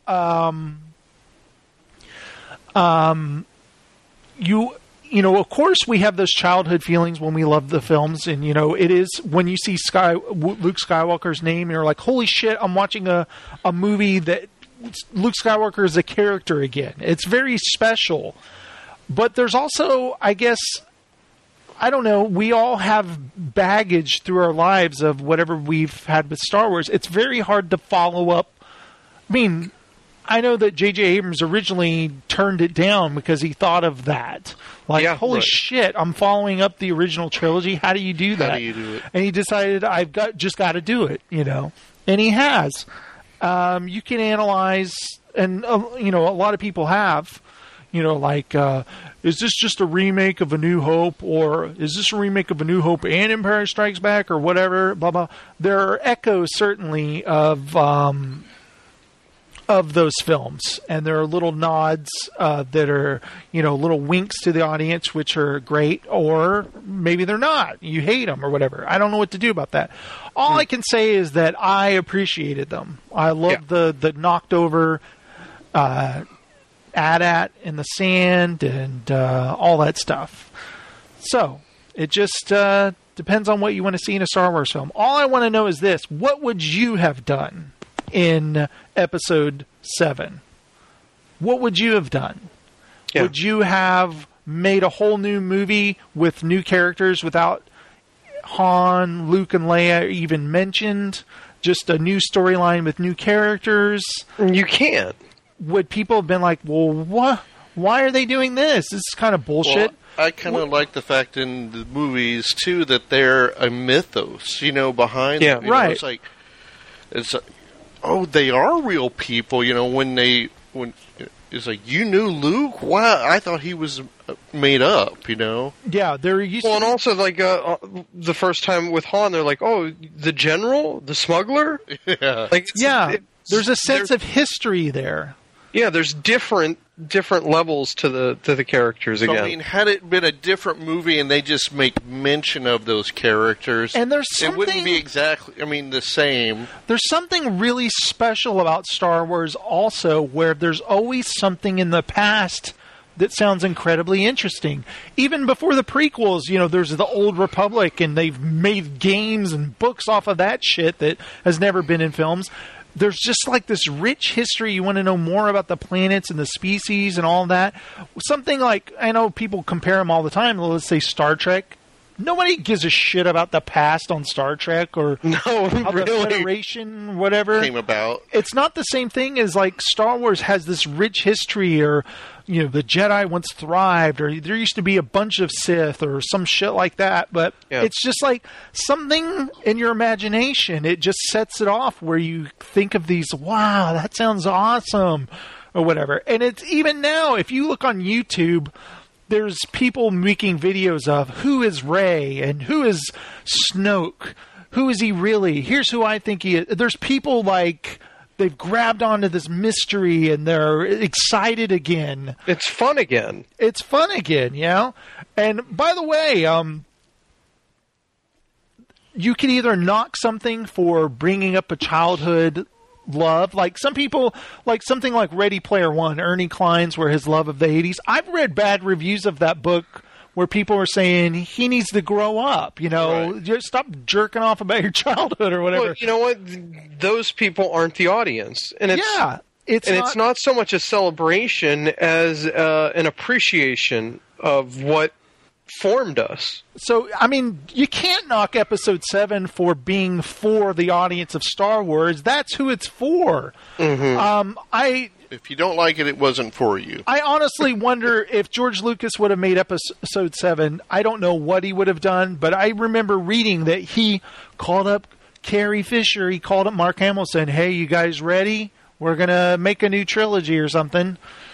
So, and a lot of shit that he said in that Charlie Rose interview made no sense. Yeah, he had no idea what he was going to do. Well, the thing where he said that, they decided to go retro.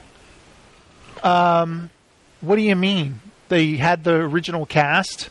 Didn't you call them up on the phone and tell them, are you guys ready? I don't understand. What are you saying there? Was retro that they shot it? Practical effects. They used practical effects. That's retro. What about this, George? Go look at the Phantom Menace with Anakin. He's in the ship, and he the Trade Federation ship. It's kind of like the attack on the Death Star there in Luke, isn't it? It's How about echoes. the fact that the shit in the prequels looked more futuristic than the shit in the original trilogy?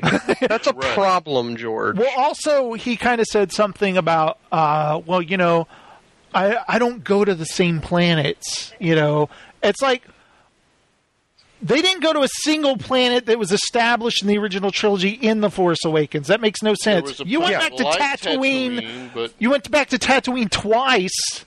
Yeah, in the twice. prequels. You went back, and then you couldn't stop talking about it. You went back to Tatooine in Return of the Jedi. Also, you keep going back to Tatooine. There's more planets than just your select few. I'm saying, if you listen to him talk, he contradicts himself a million times. Yeah.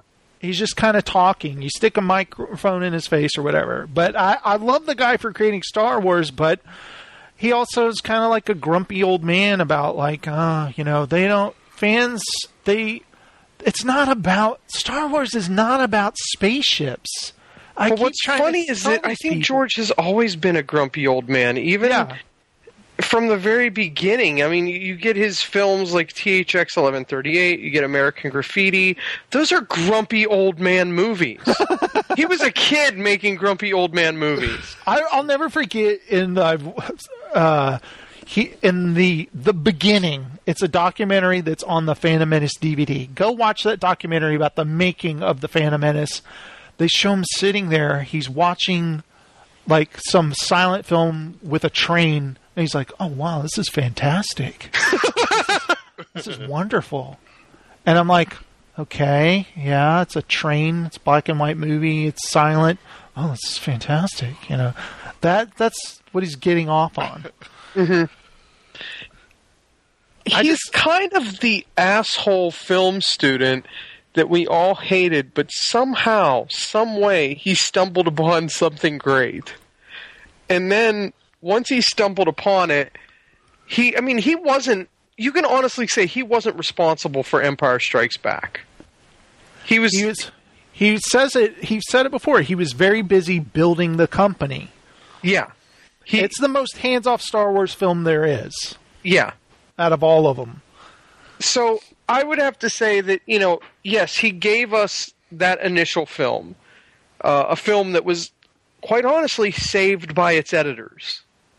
And if you've ever seen the stuff that got cut out of Star Wars with Luke and meeting up with his friends and he's got that hat on. Yeah, it kind of reminds me of the prequels. It's so funny. Well, you remember there's that part in that same documentary where they've just watched the rough cut of Phantom Menace, and he's like, we could have, okay. They're all just kind of stunned looking at each other like... Yeah, okay, that's quite possibly one of the most amazing scenes I've ever seen in a documentary. Like, okay, well, how do we could maybe bump up the pacing here in the third act. If you watch The Phantom Menace, that third act is cutting between each character. Like, just, okay, here's Padme, she's with them, and then here's the duel with Darth Maul, and then here's Anakin, he's in the ship, and it just cuts. Oh, well, wait, we got to cut to Jar Jar, he's in the battlefield, and it's just like cutting between each one, everyone. Just like so many layers. Yeah. It's so dense, guys. And I loved in that scene in that documentary where they're all like, well, we kind of painted ourselves into a corner. We can't cut any one thing out because they keep cutting back to it. It's going in a rhythm or whatever. Yeah, the wheels will fall off. But I don't think what they realized was that the wheels fell off a long, long time before that particular scene. Yeah, I can't wait to own The Force Awakens on Blu-ray. Yeah. I'm excited. I'm watching Star Wars Rebels. They had a new episode with Princess Leia, and I just love that shit. I can't wait to get back into it. I have hardly watched any of the episodes from this season. There's a part where Kanan, he's dressed as a stormtrooper, and he goes running towards an AT-AT, the guys in the ship, and they see there's a stormtrooper running towards them with a lightsaber, and they're like, and the guy goes, I don't think that guy's on our side. It's just hilarious. They have really good comedic moments on there, and there's a sense of danger and stuff too. It's very cool. Dave Filoni's done a fantastic job on that show. I just wish that I had all the episodes at once to binge watch it. Yeah. Well, I've got most of them now, so I'm gonna have to do a serious binge of Star Wars Rebels. Yeah, I showed you that trailer to the rest of the season. It looks fantastic. Holy crap! It's like a movie trailer. It made me so excited. Yeah, it looks awesome. Speaking of movie trailers, did you guys watch the 10 Cloverfield Lane trailer? No. Yeah, I'm really intrigued. I heard about it. I haven't watched it yet. It's very interesting. It's Mary Elizabeth Winstead, John Goodman, and another guy, and they look like another guy. And I love how the music builds. It's I Think We're Alone Now, the original version, not the Tiffany version. Not the Tiffany Mall version. Yeah. And they're living in an underground bunker, it looks like, playing cards, doing puzzles, watching TV, making food or whatever. And then the tension starts building. You notice that John Goodman's got a gun, and things look kind of... Sissy Spacek and Christopher Walken are there. What? I'm trying to think of what just made me think of that Blast from the Past movie with Brendan Fraser. Oh, okay. I got it. I was like, what is he referencing? God, what is he referencing? Okay, the 700 Club is on TV, so I'm going to change the channel. Why? Are you on Up? No, I was on Freeform or ABC Family because they were showing Back to the Future movies. I just had them on in the background. But apparently at a certain time, 700 Club comes on.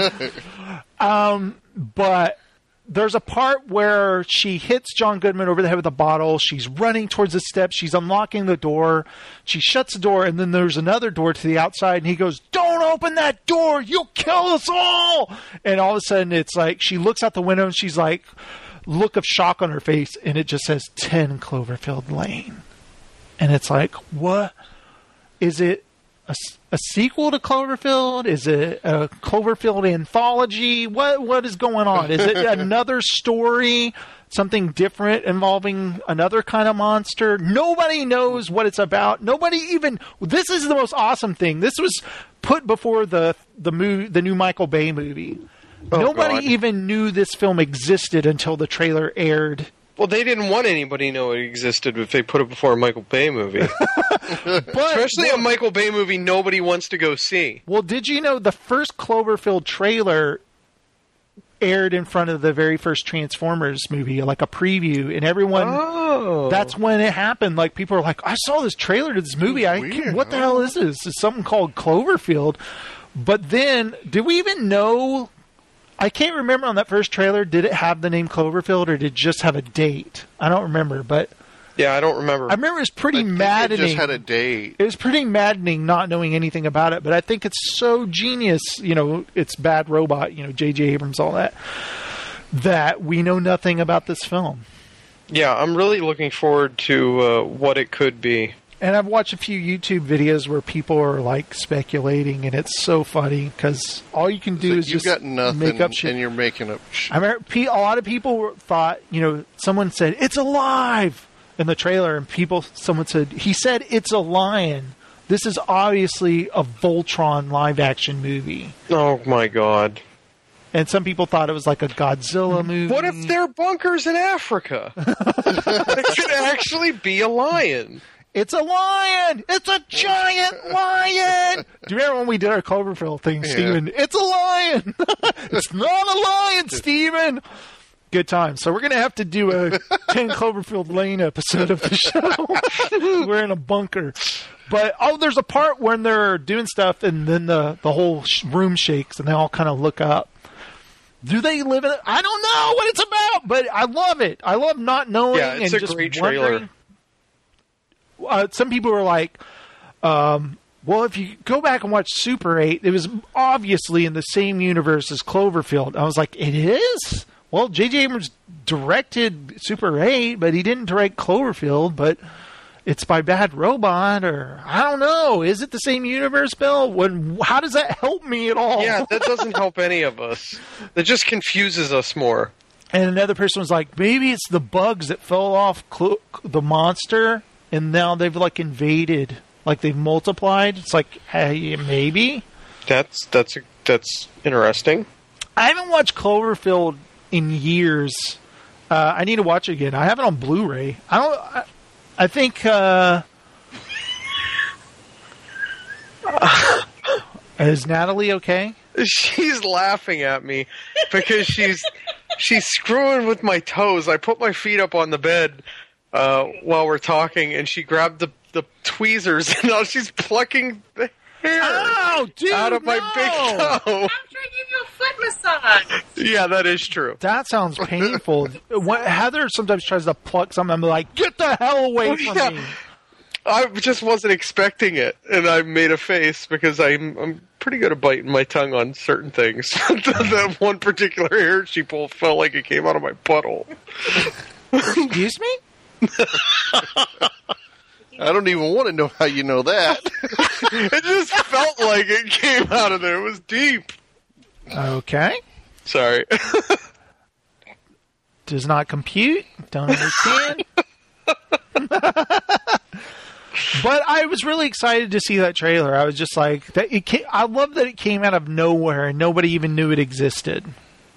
Yeah, and it just kind of popped up on the entertainment blogs, like 10 Cloverfield Lane. What is this? Where did this come from? Yep. Why is it in front of a Michael Bay film? It was the night before, I don't know, Slash film. It was like, I just saw the new Michael Bay movie, but forget about that. I want to talk to you about a trailer I saw before it.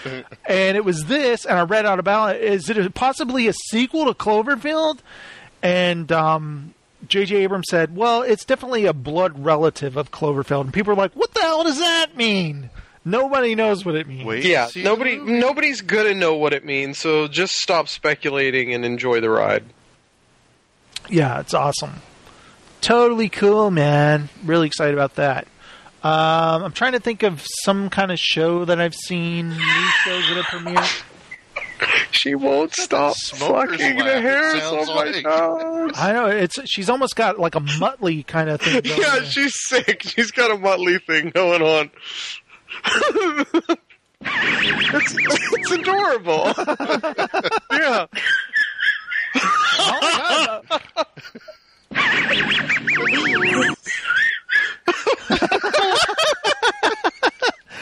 Do you can't tell the difference which one is which? Yeah, we can't. You can't. Do you remember, it's amazing. Rennie on Big Brother? There's.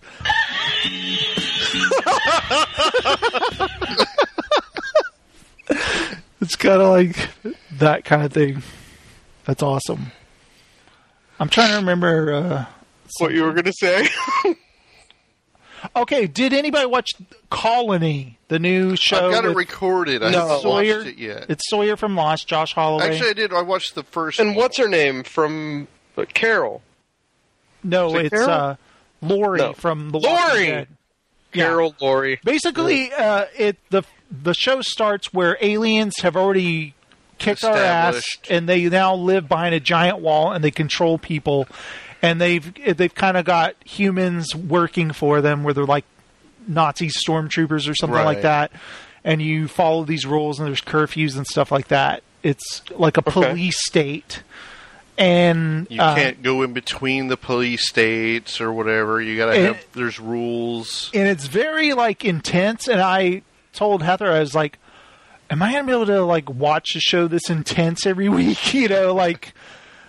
I don't know. It was. What do you mean by intense? It's like Josh Holloway and Lori from Sawyer and Lori. They had a son that was stuck in another part of town when the alien invasion happened, and they haven't seen him since. So he's now using illegal means to get over to Santa Monica to look for his son. But there's a rebellion going on, like rebels who bomb a place he's in, and he gets arrested. And apparently all the people who ever worked for the military disappeared, and he had to hide his identity, and he was in He was special ops or something. He was special ops, so he had to hide who he is. Now they found out who he is, and he thinks he's screwed, but instead they offer him a job to actually to find the rebellion. To get recruited and then be a double agent. Meanwhile, his wife is actually in with the rebels. Like, she works with them. So there's kind of like that thing there. That sounds really interesting. It is, but I saw the first episode. I haven't watched the second one. So there's a lot of sneaking and hiding and shit like that, or it's like, oh shit, what are they going to do, kind of thing. But I think it's. I'm going to watch the second. Certain foods are rare. Yeah, like they're having no coffee. They have an orange tree. No in their coffee. They have an orange tree in their backyard, so the son takes the oranges to school and barters with the other kids for like bologna or some shit like that.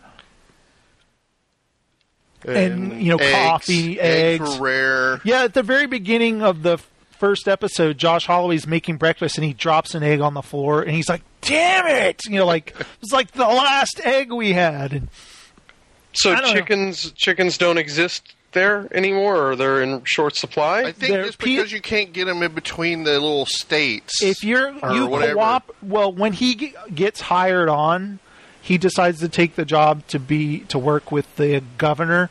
He shows up and he makes them this wonderful breakfast. The governor comes in and he's like making bacon. And he's got coffee. The kids come out of the room. Scrambled eggs you could want. Yeah, the kids come out of the room and they're like, "I smell bacon."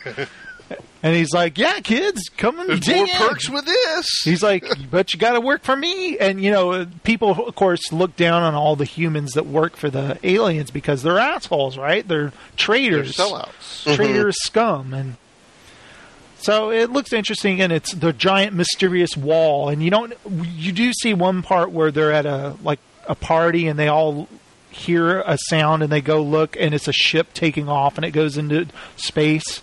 And warps out. Yeah.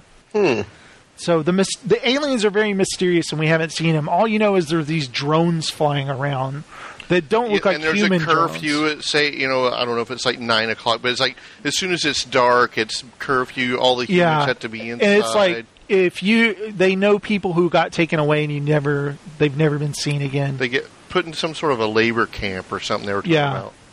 But also, Bill, you've been watching The Expanse, right? Yeah.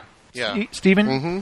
I think they've done a great job. The effects look fantastic on that show. I mean, yeah, I'm honestly kind of shocked at how well they've done the effects. Yeah, I'm on board. The hardest thing for me is it isn't how I pictured it when I read the book. Yeah. So I don't know what it was supposed to be like, but everything when I pictured it was brighter, and it's very dark. I love the idea that it's funny, we've mastered space travel, in the solar system, but everybody's miserable, Mm-hmm. I love that the one, it was like was it an uncle and nephew or something? They were asteroid miners, or it wasn't father and son was. And, the guy doesn't have his proper sticker. It's like his inspection sticker or something. So the Martians are like, you got to get out of here or whatever. And you can't take this trade route because we'll confiscate your ship. Yeah. And you didn't have enough fuel to make it the long way around. So the uncle's like, okay, I'll just abandon my nephew here, and jettisons him into space, and he flings all the asteroid rocks at the Martian ship so they blow him up, and the poor guy's just floating out there like, he's just totally Somebody screwed. will find you. Was that in the book? Choices. Bill, was that in the book? I assume it was. Yeah.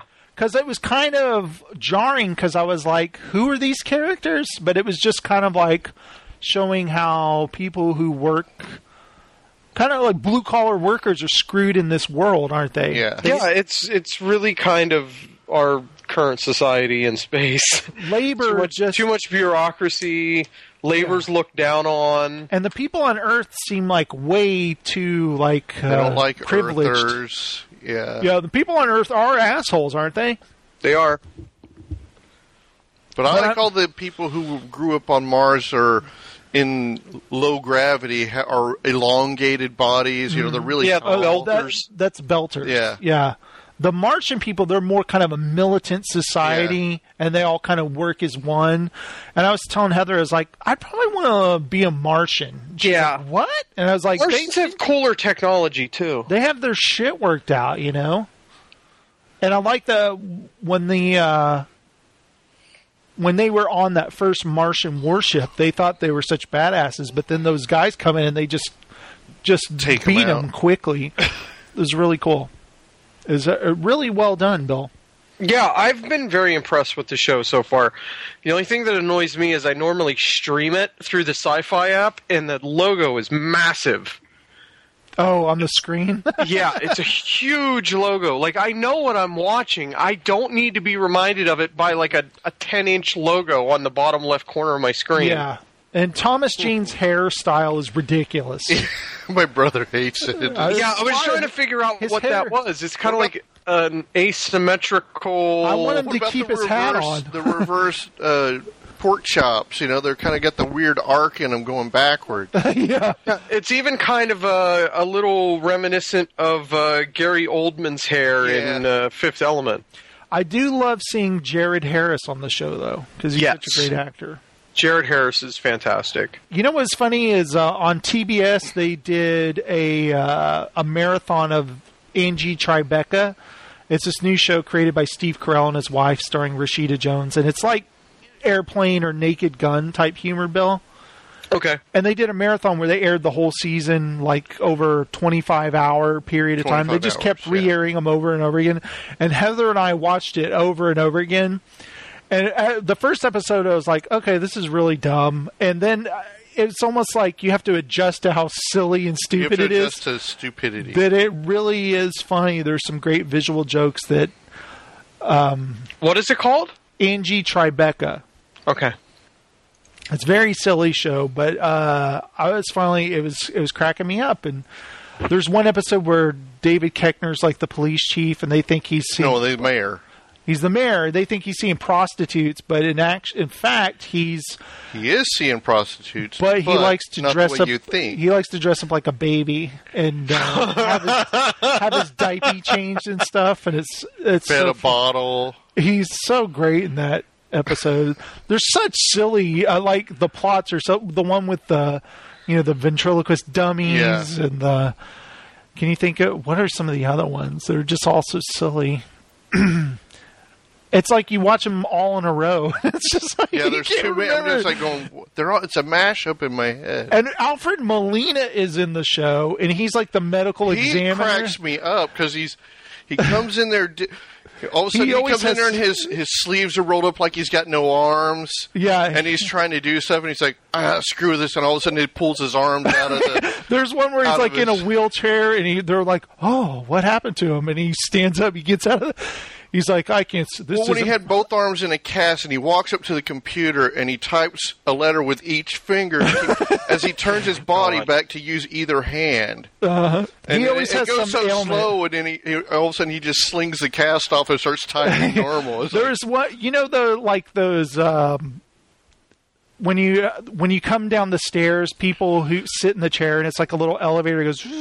That was hilarious because it took forever. Yeah, they're like, I'll be right there. And he gets in the chair and he's writing down. And the scene lasts forever, Bill, of him writing down. It's got to take like 3 to 5 minutes. Yes. And they sit there and they look at each other and then they look back at him. There's another one where it cracked me up. Rashida Jones and the stewardess on an airplane, she was smothering people on the airplane because they drove her crazy. Cousin. Yeah. There's a part where she's chasing her to the front of the airplane, and it goes forever. Like, it's the longest airplane you've ever seen. Well, I like her partner is running the opposite direction. They don't ever see each other. And he hits the back of the plane, and he turns around and goes back. But it's hard to explain, but it's the same as, like, Airplane, Bill. That kind of visual humor and stuff. It's very funny, and... It's funny, they did these in-between bits with the cast, and Carol Burnett called in. Yeah. And she was like, this is the stupidest, most hilarious show I've ever seen. And it was so funny, because that is what it is. It's stupid, but it's hilarious, I'm definitely gonna have to check it out. Also, there's one cop who's a dog. He's just he's oh my a dog, god, you're but not serious. And he's the best like character. Normal. There's even a part. He drives a car. He drives, and he's like. I like that he's spinning donuts in the parking. And there was even one where they were like, "It's bring your kid to work day," and they turn around and there's kids all in the police department. They show like. I had to pause it for a second because there's a kid who's got a big thing of cocaine and he's got a spoon and he's like flinging it up in the air, the cocaine. And there's kids have a battering ram and they're banging into like the door. Stuff. Yeah, so the SWAT team's kids. Yeah, yeah.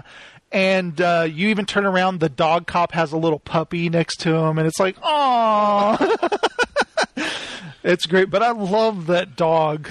There's so many great visual. I like that it's Dion Cole, the guy from Conan, and his partner is the dog. So they're they're partners, and I like when they argue or kind of banter. He's bantering to the dog, and the dog just. Does the dog talk? No. The dog just gives looks. He gives him a look, and he answers him like he knows what he's thinking. There's one part where he's trying to show him how to attach a file on an email, and the dog's typing on the.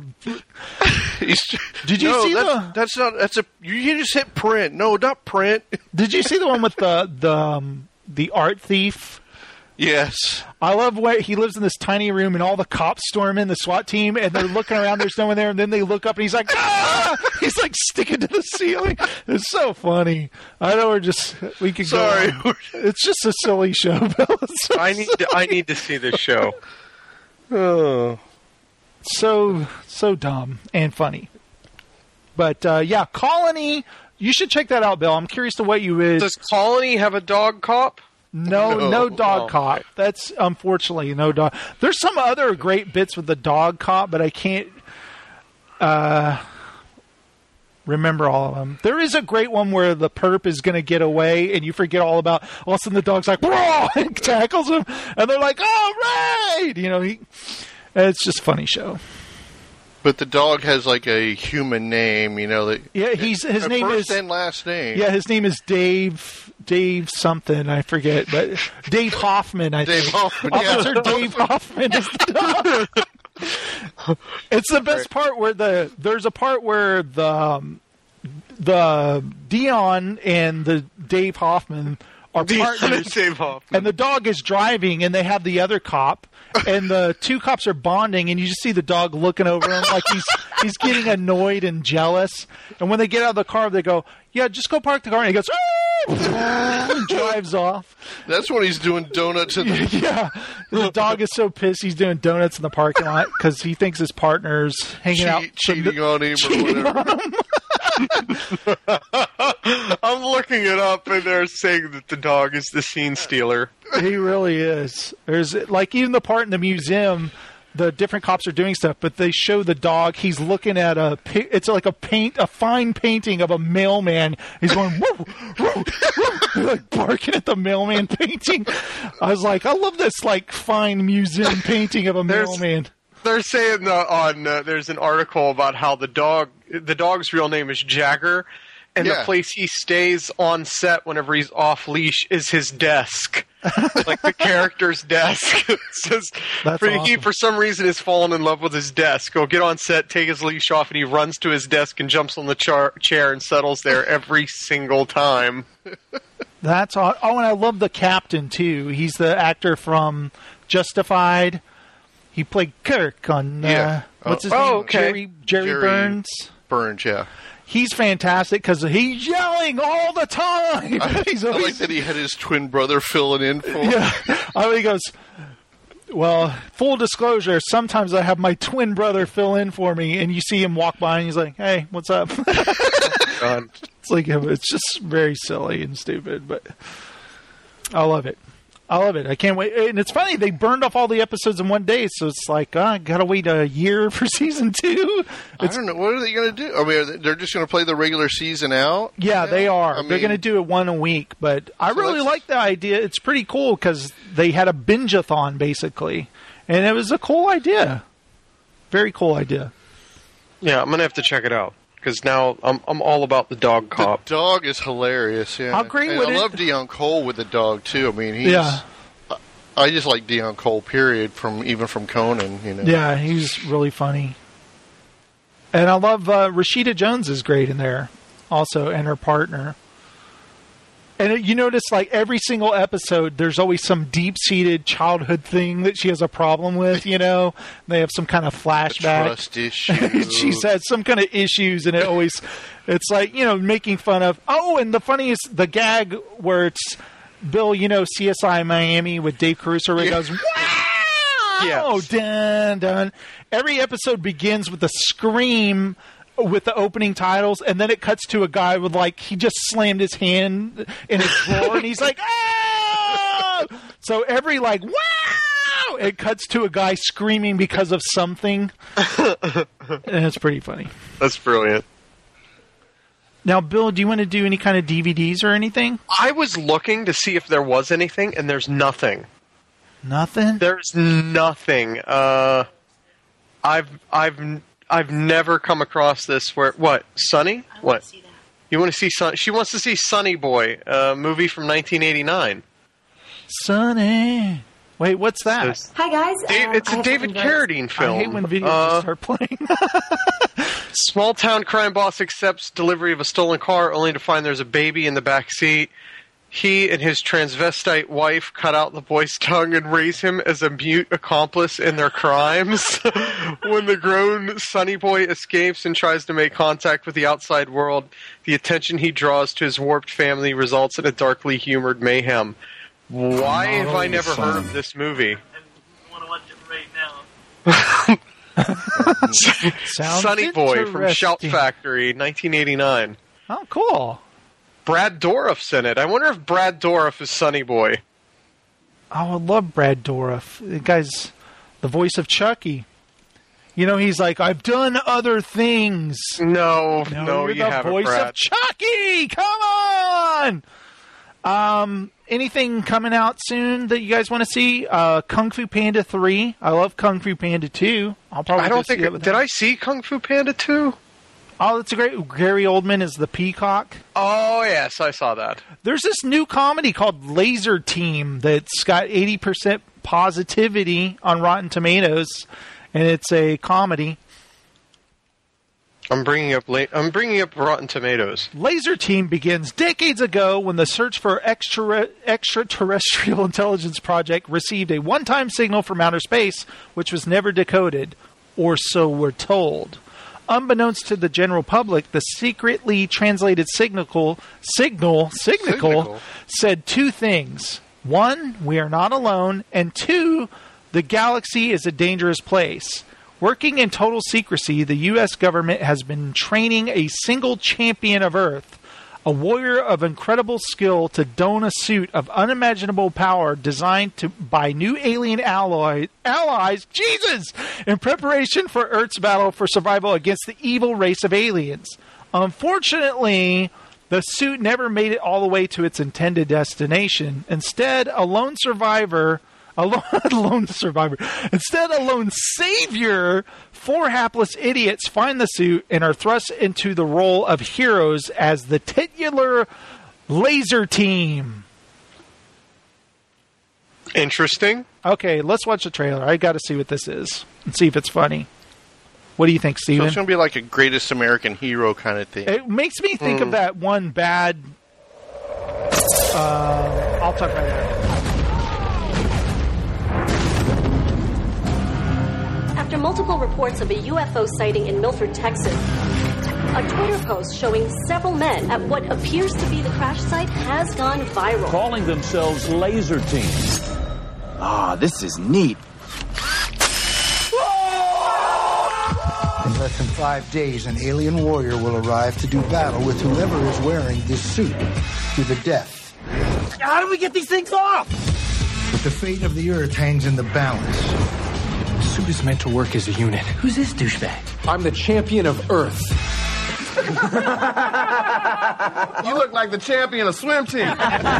You'll now begin your formal training to utilize your gifts. Pardon me, old chap. I have a question. Why the hell does he sound British now? Woody's a stupid person? And that's what stupid people think smart people sound like. Fair play. My dad may not be very strong or brave, but he is really good at...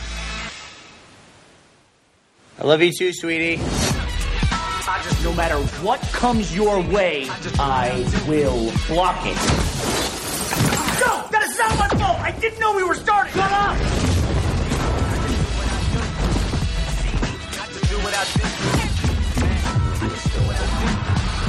We're screwed. Stick together!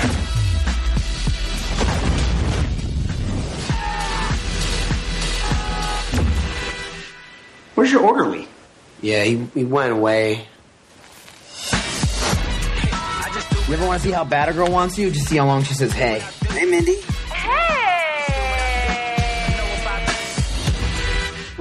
I can't tell if it's funny or not. Yeah, I was just looking it up, and it's the first film from the guys from Rooster Teeth. Remember their Red versus Blue Halo videos? Yeah. I knew I've heard of Rooster Teeth before. I don't know. It could be funny. Kind of get a Super Troopers type vibe from it, you know? Yeah, it was Indiegogo funded. It's at 80% positive with 4 fresh reviews and 1 rotten. So, oh no. Yeah, the AV Club says it resembles a mashup of Super Troopers and Independence Day with a smattering of Ghostbusters. Huh. Those kind of things are so hit or miss. You could be sitting there not laughing at a single joke, or maybe it's super funny. Yeah, it's kind of like when I went to see that awful Ben Stiller movie, The Neighborhood. Yeah, that's what I was going to say. Right when the trailer started, I go, it kind of reminds me of that Ben Stiller movie. Yeah. And that was bad.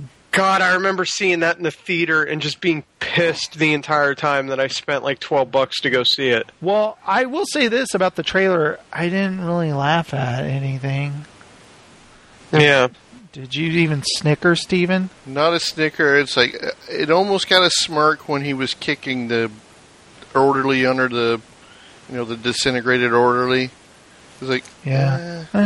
It's kind of funny. I want to see the rest of it that led up to the funny part. Yeah, maybe I'll like it. Maybe I won't. You know, comedy is subjective, you know. I'll give it a watch. Have you guys ever, thought something was really funny and you go online and someone was like, unfunniest movie I've ever seen, not a single laugh in it? It's like, well, if I laughed at it, what's wrong with me? What's wrong with them? Mine is the Run, Ronnie, Run. I love it. Ronnie. People hate it. Yeah. I don't know. So that's that. Does anyone I think we're going to have to do a film review for it. We're each going to have to watch it. Of Laser Team? Laser Team. Laser Team! Yeah, I'd like to. It seems like I've watched something that I wanted to talk about, but I can't remember. Don't you hate when that happens? Happens to me all the time. One thing is, tomorrow on HBO, the Entourage movie is going to air, so we can all finally watch it. Okay, I will do that. And we can live tweet it. I think that's a great idea. We'll live tweet how painful it is. Yeah. Oh, yeah. They made a movie of Entourage. Because I noticed they were showing, on HBO, they were showing Entourage-a-thon. And I was like, maybe I can... Nah, I can't do it. I can't watch an old episode of Entourage. No. Once you watch it once, that's all you need. I my time, okay? I'm not going to... We did it. We served our time. Yeah, why would you go back to that? Yeah, it's like we're not repeat offenders. Crunk up, crunk up, crunk up. Do you remember that, Bill? Sadly, I do. Crunk up. Love it! All right, guys, you want to wrap up the show? Good times? Yeah, let's wrap this shit up. Yeah, we got a good show here. Now, guys, thank you so much for listening to Entertainment Landfill. Yes, indeed. Bill, I'm glad that you joined us. So am I. Steven and I just talked about weather until you showed up. Well, yeah, it's awful here. I was really worried on Natalie's drive home. I made it out of New York. I kept checking to see but it's really bad out there. Steven was almost trapped in New York, like in the Stand. Like he would have had to go through the Lincoln Tunnel. It would have been scary. Yeah, this storm is stretching from like Kentucky all the way up to New England. So Kentucky. You got to say it like Steven got out of there. You got to say it like in Last of the Mohicans, Bill. Kentucky. No matter what happens, I will find you. I will find you. I've got to have like water or waterfall sound behind me for that one. Yeah. It's beautiful, man. Beautiful. Now, guys, go to NIM Podcast at NIM. Wait, what am I doing? Yeah, I'm doing the thing. You know, when we did the show every week, I wouldn't start to lose my voice. To watch with his wife. Do what? Should we give Ken a new project to watch with his wife? Well, he already suggested some, like Raiders of the Lost Ark or whatever. Yeah. But they could even watch like new movies and stuff. I think that's cool that she's a screenwriter, by the way. I think that's awesome. But guys, go to nimpodcast.blogspot.com. Also, send us an email at nimpodcast@gmail.com or send us a voicemail at 1-206-309-4729. Also, be sure and join our Facebook fan club. It's pretty awesome. Follow me on Twitter, the Jstrom, Steven at PCC Steven, and Bill Mulberry Bill, all on the Twitters. Right, Bill? Yep, we're there. And stuff like that. But guys, thank you so much for listening. It was great catching up with Bill and Steven. I can't wait till we talk next week or whenever about Entourage and whatever else is going on. Good stuff like that. Now, Bill, I honestly cannot wait to watch the Entourage movie. Now that Force Awakens is on, the novelization is out, are you going to either read it or listen to it? I will listen to it. Cool, because it's that same guy who always reads all of them. Yeah, I don't have time to read it, but I will definitely listen to it back and forth to class. Because I've already seen articles. Here's the differences between the novelization and nope. I can figure that out for myself. I don't need to read your shitty article. Yeah, I'm going to let the audiobook come to me. Yeah, exactly. Now, Bill, have you read anything recently that's been pretty good? No, not at all. There's a number of things that I would like to, but no, I haven't had much time. But the only thing I've been doing is I was burning out on Mad Max, so I put in Shadow of Mordor, the Middle-earth Shadow of Mordor, which is basically what Mad Max is. I mean, it's Mad Max in Middle-earth. So you just go around and kick the shit out of orcs. So you, Steven, and Adam, none of you guys have finished the storyline of Mad Max? No. Well, goddamn! I've been waiting a long time to talk about the ending of this game with somebody, and I can't. I'll get back to it. I don't even remember it anymore. Let's play it again. I'm almost done with Uncharted 3. And there's a sequence on an airplane that's just fantastic. That's supposed to be one of the greatest sequences in an adventure game. Like I've seen that on like IGN before. I felt like Harrison Ford playing it. I was like, oh, this is great. Harrison Ford loves the Uncharted games. I love that. There's a sequence in that game that's just unreal of walking in the desert forever with no hope of surviving, and it's just crazy. I love it. It's not a cutscene. You actually have to walk through the desert? He'll just sit there or crawl. He'll sit still unless you move the stick to have him walk across the desert. And I was like, oh, wait, I'm doing this? And so you're walking, you see something in the distance. Oh, my God, water. And you get closer and closer, and it starts to fade away. Oh, it's a mirage. You're like, damn it. And he just wants some water so bad. And I swear to God, I had to pause it and go get a bottled water. I was like, I'm getting thirsty, being trapped in the desert. It's great. The people who make those games are so clever, man. They're great. Naughty Dog. I saw that there's an Uncharted novel, and I was like, damn, I'm going to read that shit. I'm loving Sully and Elena and Nate on their adventures. I have played the opening of Uncharted 3, and it was awesome to get the some of the backstory. Oh, yeah, it is great. when he's a young kid, and you even get to he's a youngin', yeah. You get to control that too. And it's like, oh wait, I'm working it. But anyway, guys, thank you so much for listening to the show, and we'll be back later with some other stuff. I'll have a new Chuck show out soon, and guys, Bill, Steven, it's great to talk to you guys, and what do you say? I'll see you next time. See ya. Bye, guys. See ya. Bye. Bye now. Laters.